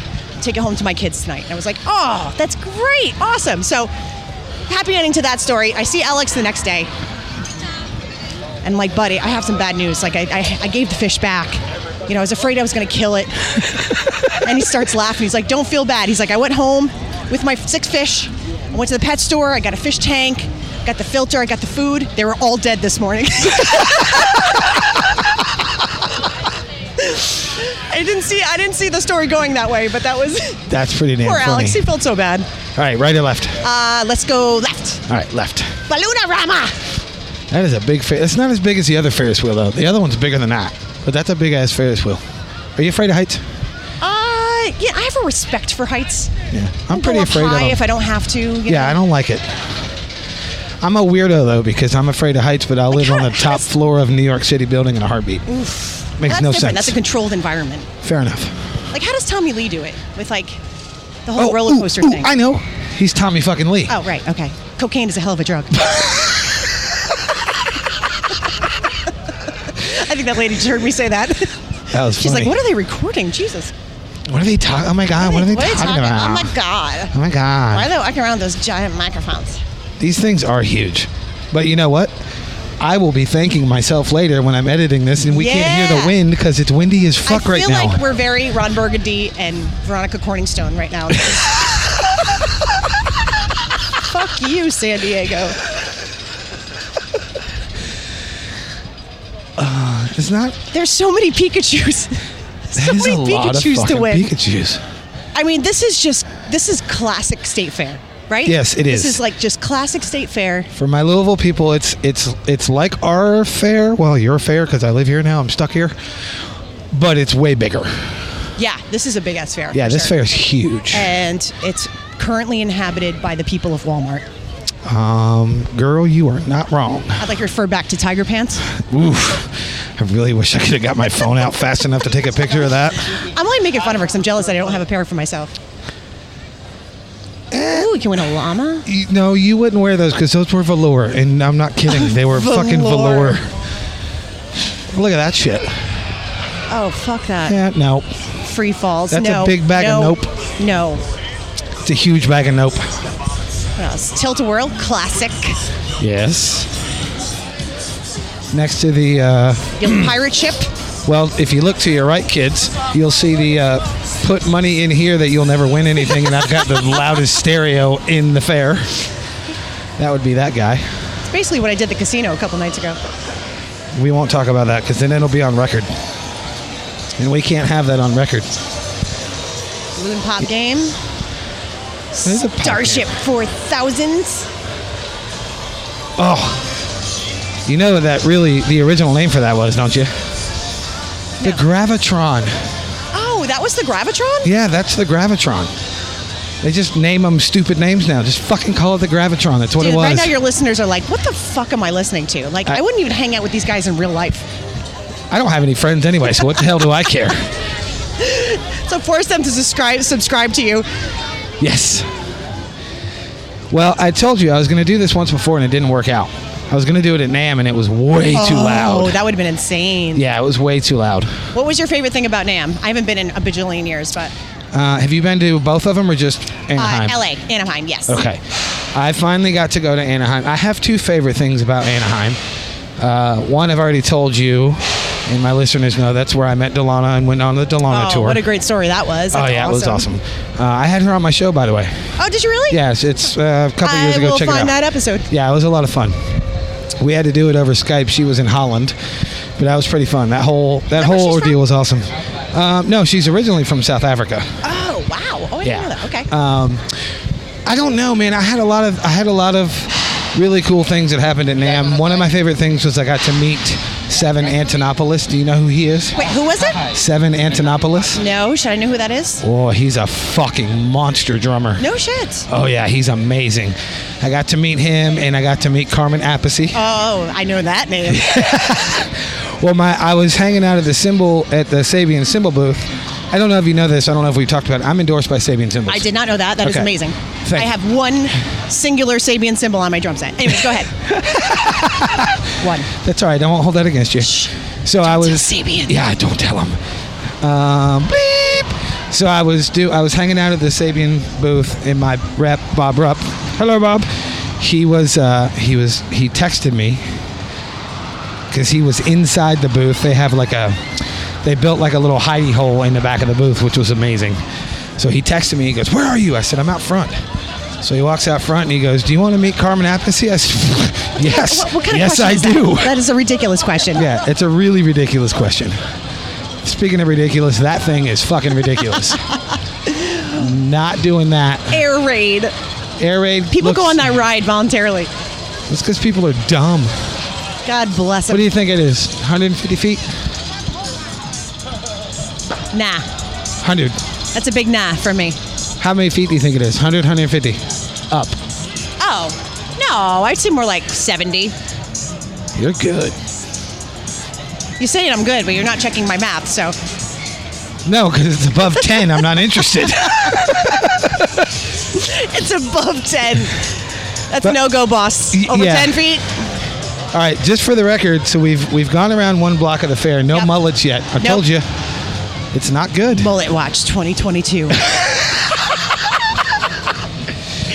But meeting Carmine was absolutely amazing. Oh, that's amazing. That is really cool. I think that was probably I love the whole thing when I went to Anaheim. I've been to the Nashville one a bunch of times. Going to the Anaheim one was awesome, but meeting Carmine, or Carmen, however you say it. I think it's actually Carmine. Carmine Appice. I am not here to correct you. No, I'm not either, but I was corrected a bunch of times and I still can't remember. Straight or right? You pick. Let's see. Let's go right. Okay. And 7 Antonopolis was cool, and then of course the biggest thing was the Delana thing. But all the parties.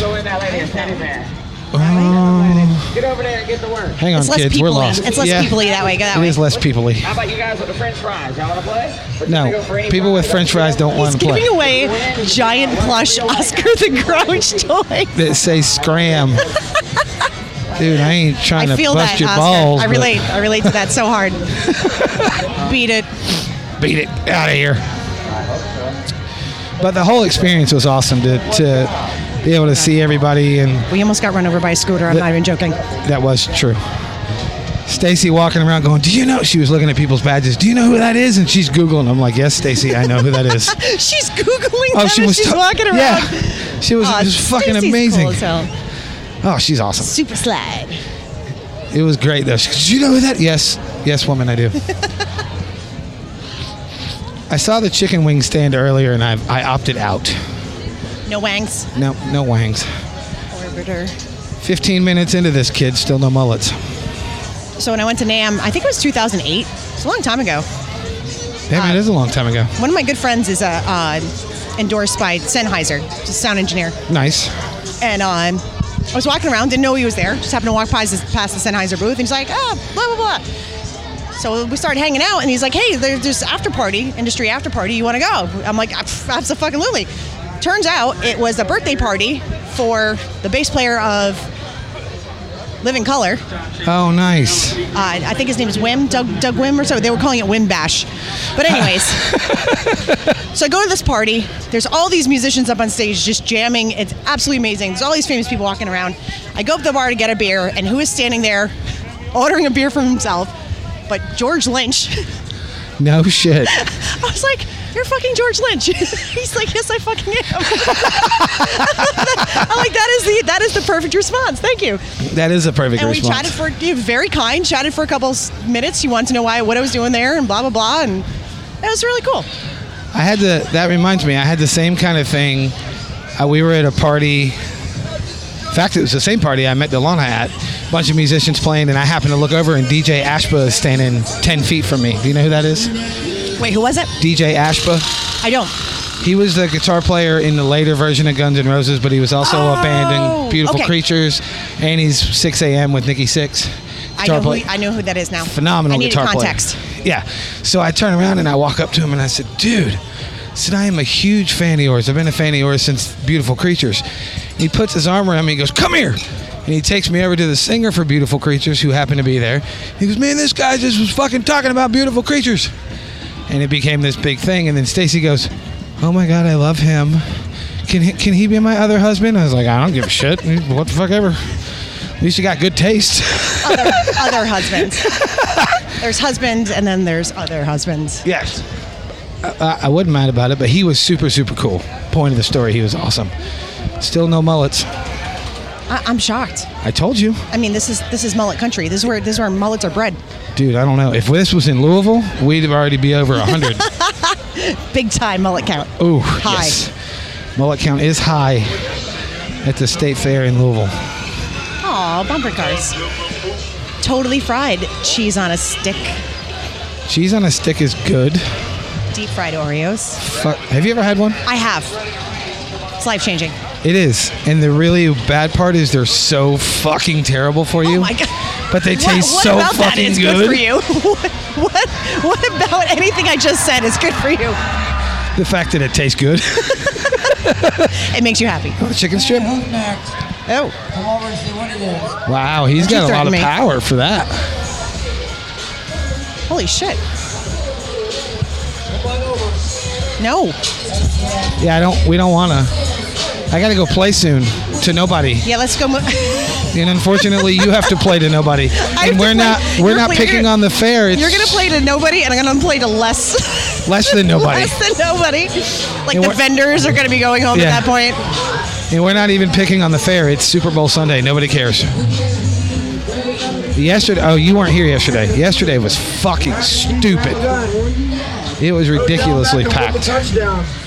See? Touchdown. You heard that, kids. Like 8-1 to get the first score. Hey. The vendors are announcing the Super Bowl.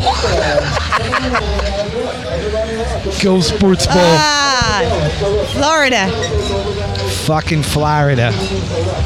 Ever since I moved here, Ever since I moved here, that's been my excuse for everything. Fucking Florida. It's a blanket excuse for literally anything. Literally, look at you. How'd I do? You did amazing. Nice, okay. Did amazing. And then every time you hear that, you're going to say, that son of a bitch got me. Son of a bitch. He got me. That fucking literally shit. Fucking adopted brother. Fuck. Fucking How did I not see the circus tent? There's a circus tent. It is a circus tent. Jesus. It is a huge. big circus tent. It is huge. I was gonna do the what do you call it? The sky ride yesterday. Oh, did you do it? No. No. No, I didn't. All right, where are we? Because it's above 10 feet. Look it's- over there. Look how high that thing is. I know, it's nuts. That's a long fall. But- That's a big fall. True, but that is not part of the fair. That is part of the actual fairgrounds. That thing never leaves. So I made an observation yesterday walking around with like all the food vendors. Yes. It's like corn dogs are obviously a very big thing here. Yes. What I wasn't prepared for is the competition of corn dog size. How big they get. Yes. Like we have an original corn dog. This guy a couple steps down has the 12-inch corn dog. And then the next one claims to have the biggest corn dog of them all at a whopping 18 inches. I'm like, this is like Corn hub. corn dog, corn dog. Corn hub. Fuck, we just made a new category in Pornhub. Dirty fair. Corn dog dick swinging. Like I was like really impressed by the amount of competition. Like I didn't realize that was a thing. It is a thing. Like who's got the biggest corn dog? Hey, how big's your fucking corn dog, eh? This thing's so good we stick it on a baseball bat. Tell your mom. Tell your mom to save me a Tell plate. your mom. Tell your mom. Save your plate. Tell your mom to save me a plate. I'll be over later. Save your plate. Oh my God, this is amazing. This is fun. I don't This know if is fun. anybody's ever done an audio experience at the state fair. I mean, there's really no market for this. No one's ever walked around the state fair and said, it'd be really great if somebody walked around and commented No, on all there's the bullshit that they have. no, there's not. But ooh, that dude has perfect bangs. Wow, sticking out. Did you see him? No. Oh, girl. Like curled? No, Like- they were perfect bangs sticking out of his Page hoodie. bangs? Yes, they were total Oh. Betty Page bangs. Wow. What I was going to say is that the beauty of this is it amused the fuck out of me. Yeah, same. and really, what's more important than that? I mean, come on. At this point in the game, nothing. I have today's my 4th day here. I've got 2 more left, and your band has till the fucking end of the month. Yes, till the end of time. Till the end of time. Playing the state fair till By the end the way, of time. their pizza's good. Oh, duly noted. Okay. They have, dude. You got to look at this. You got come here. You got to Let's look go at this. comment. Let's You go. gotta look at- Hi, you remember me? Hi. That. What is it? Pickle pizza. Oh, the pickle pizza. it's You a told me about that. Fucking bomb. All right, I'll be back. You gotta eat the pickle pizza. It's the fucking bomb. It's so good. Pickle pizza. Yes, pickle pizza. But anyway, at this point in Oh, look how nice the stage looks. oh, looks so good. We just awed in unison. Well, that's what happens when you adopt each other. Yeah, exactly. Start picking up each other's fucking bullshit. Yep. Fucking bullshit. Fucking Okay, bullshit. so Okay. here's what we're we gonna have do. circled a good part of the fair. Go ahead. We did. We have circled a good part of the fair. You are going to give me all your contact info, Okay. where everybody can find you on all your social media. I've never ended a show this way. Wait, see if they start the car. I've never ended a show Nope. this way, says the guy walking around commentating on the state fair. Wow, you're right. I have reached a whole new level of what the fuckery. Or fuck it, you know. Yeah, fuck it. I like the fuck it part too. Anyway, I will make sure that everybody knows where to find you. Listen, Natalie, if you're listening, you are awesome. You are awesome. You are awesome. I'm very, very happy that we met and became friends. This has been a fantastic few days that we got to hang out together. And we got one more. And we got one more. Yep. You're not here tomorrow, but you're here Tuesday. Yes, sir. Yes, sir. I'm here for your last day. Yay! You get to send me off. I'm bringing you a t-shirt. Oh, yes, please. I would love a t-shirt. I'll bring you 2. Okay. I have 2 different designs. Well, if you're one of Steven's listeners and you've made it this far, first of all, congratulations on having absolutely nothing else to do with your life. Well, we know the first part of the show was amazing. Oh, yeah, that was great. This part we're not sure about. TBD. Yeah, TBD. If you can edit this down into some sort of semblance of a podcast, I'll be really impressed. Challenge accepted. All right, y'all. Challenge accepted. I will talk to you guys on the other side of this. Natalie, I will talk to you in 5 seconds when we take this shit off. All right, brother man. All right, see ya. Peace.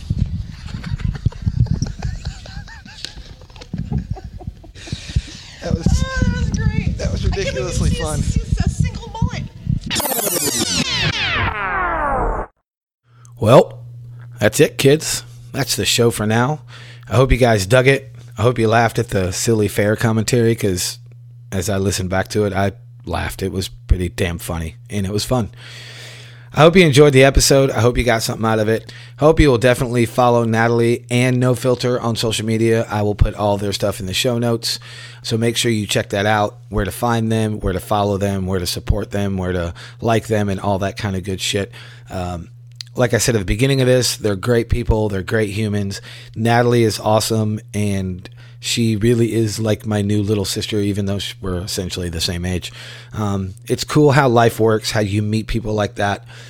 I never thought in a million years that I would hit it off with somebody the way I did with her. And it's not even a boy-girl thing. She could have been a dude. But I've never met another drummer that I've clicked with instantly like I did with Natalie. So that was amazing. I got a new friend out of it. I got a few new friends. I mean, Eric's awesome. Derek's amazing. Chaz is really cool. They're all great people. So make sure you check out No Filter and support them.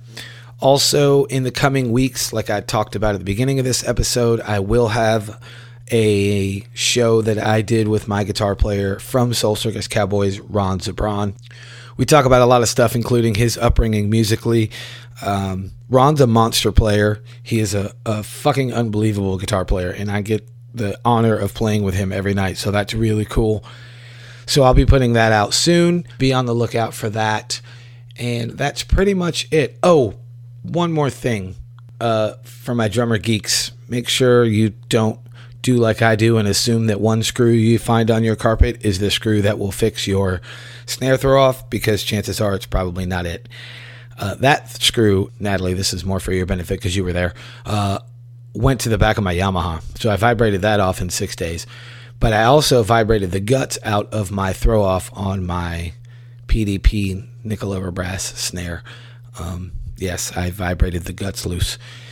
When I took it apart and opened it, all the guts were in there, all the screws, all the washers. I just popped everything back in place, tightened it down, put it all back together. Works like a charm. I used it last night. So that's a little thing that most of you probably already know. But for shits and giggles, I just figured I'd throw it out there as my drummer PSA for now. So apparently that's what happens when you hit as hard as I do. And according to most of the people I've met down here in Florida, I hit really hard. I guess people around here don't hit hard. I don't really know. But you guys know I hit hard. It is what it is. So I rattled my snare guts loose and I fixed them. And it's interesting. As hard as I hit, I still don't really break a whole lot of stuff. Huh. Wait, you mean you can hit hard and still have technique? Wow, what a fucking concept. Oh, anyway, sorry. I spaced out there for a second. I hope you guys dug it. I hope you guys enjoyed it. Please go follow Natalie Mustang and the band No Filter. And if you haven't checked out my stuff that I'm doing with Soul Circus Cowboys yet, please make sure you do that. Smash the like button on all those pages. We all have a lot of stuff going on. Soul Circus Cowboys will have a new video coming out soon with yours truly in it. I'm either playing drums or getting people water. I'm not 100% sure what I'm actually doing in the video, but I was in the video. It's awesome. It's really cool. That's going to be out in the next few weeks. I don't have a release date yet, but that's going to be really cool. So make sure you look for that. And Soul Circus Cowboys will be going in the studio soon with yours truly as well. I'm super pumped about that. Get to put my stamp on some songs, and that's about it. That's all I've got for right now. I will say it one last time. Make sure you check out Natalie Mustang and No Filter. And while you're at it, check out Soul Circus Cowboys.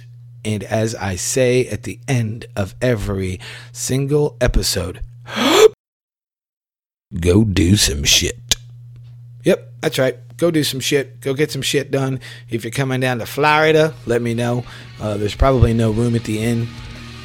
I'll get to that story soon. If you listen to Steve Owens' podcast, you've already heard part of it. But I will talk about it at length here because Stacey and I are going on an adventure, and I'm not going to tell you what the adventure is. So that's what you're going to have to do. You're just going to have to go do some shit.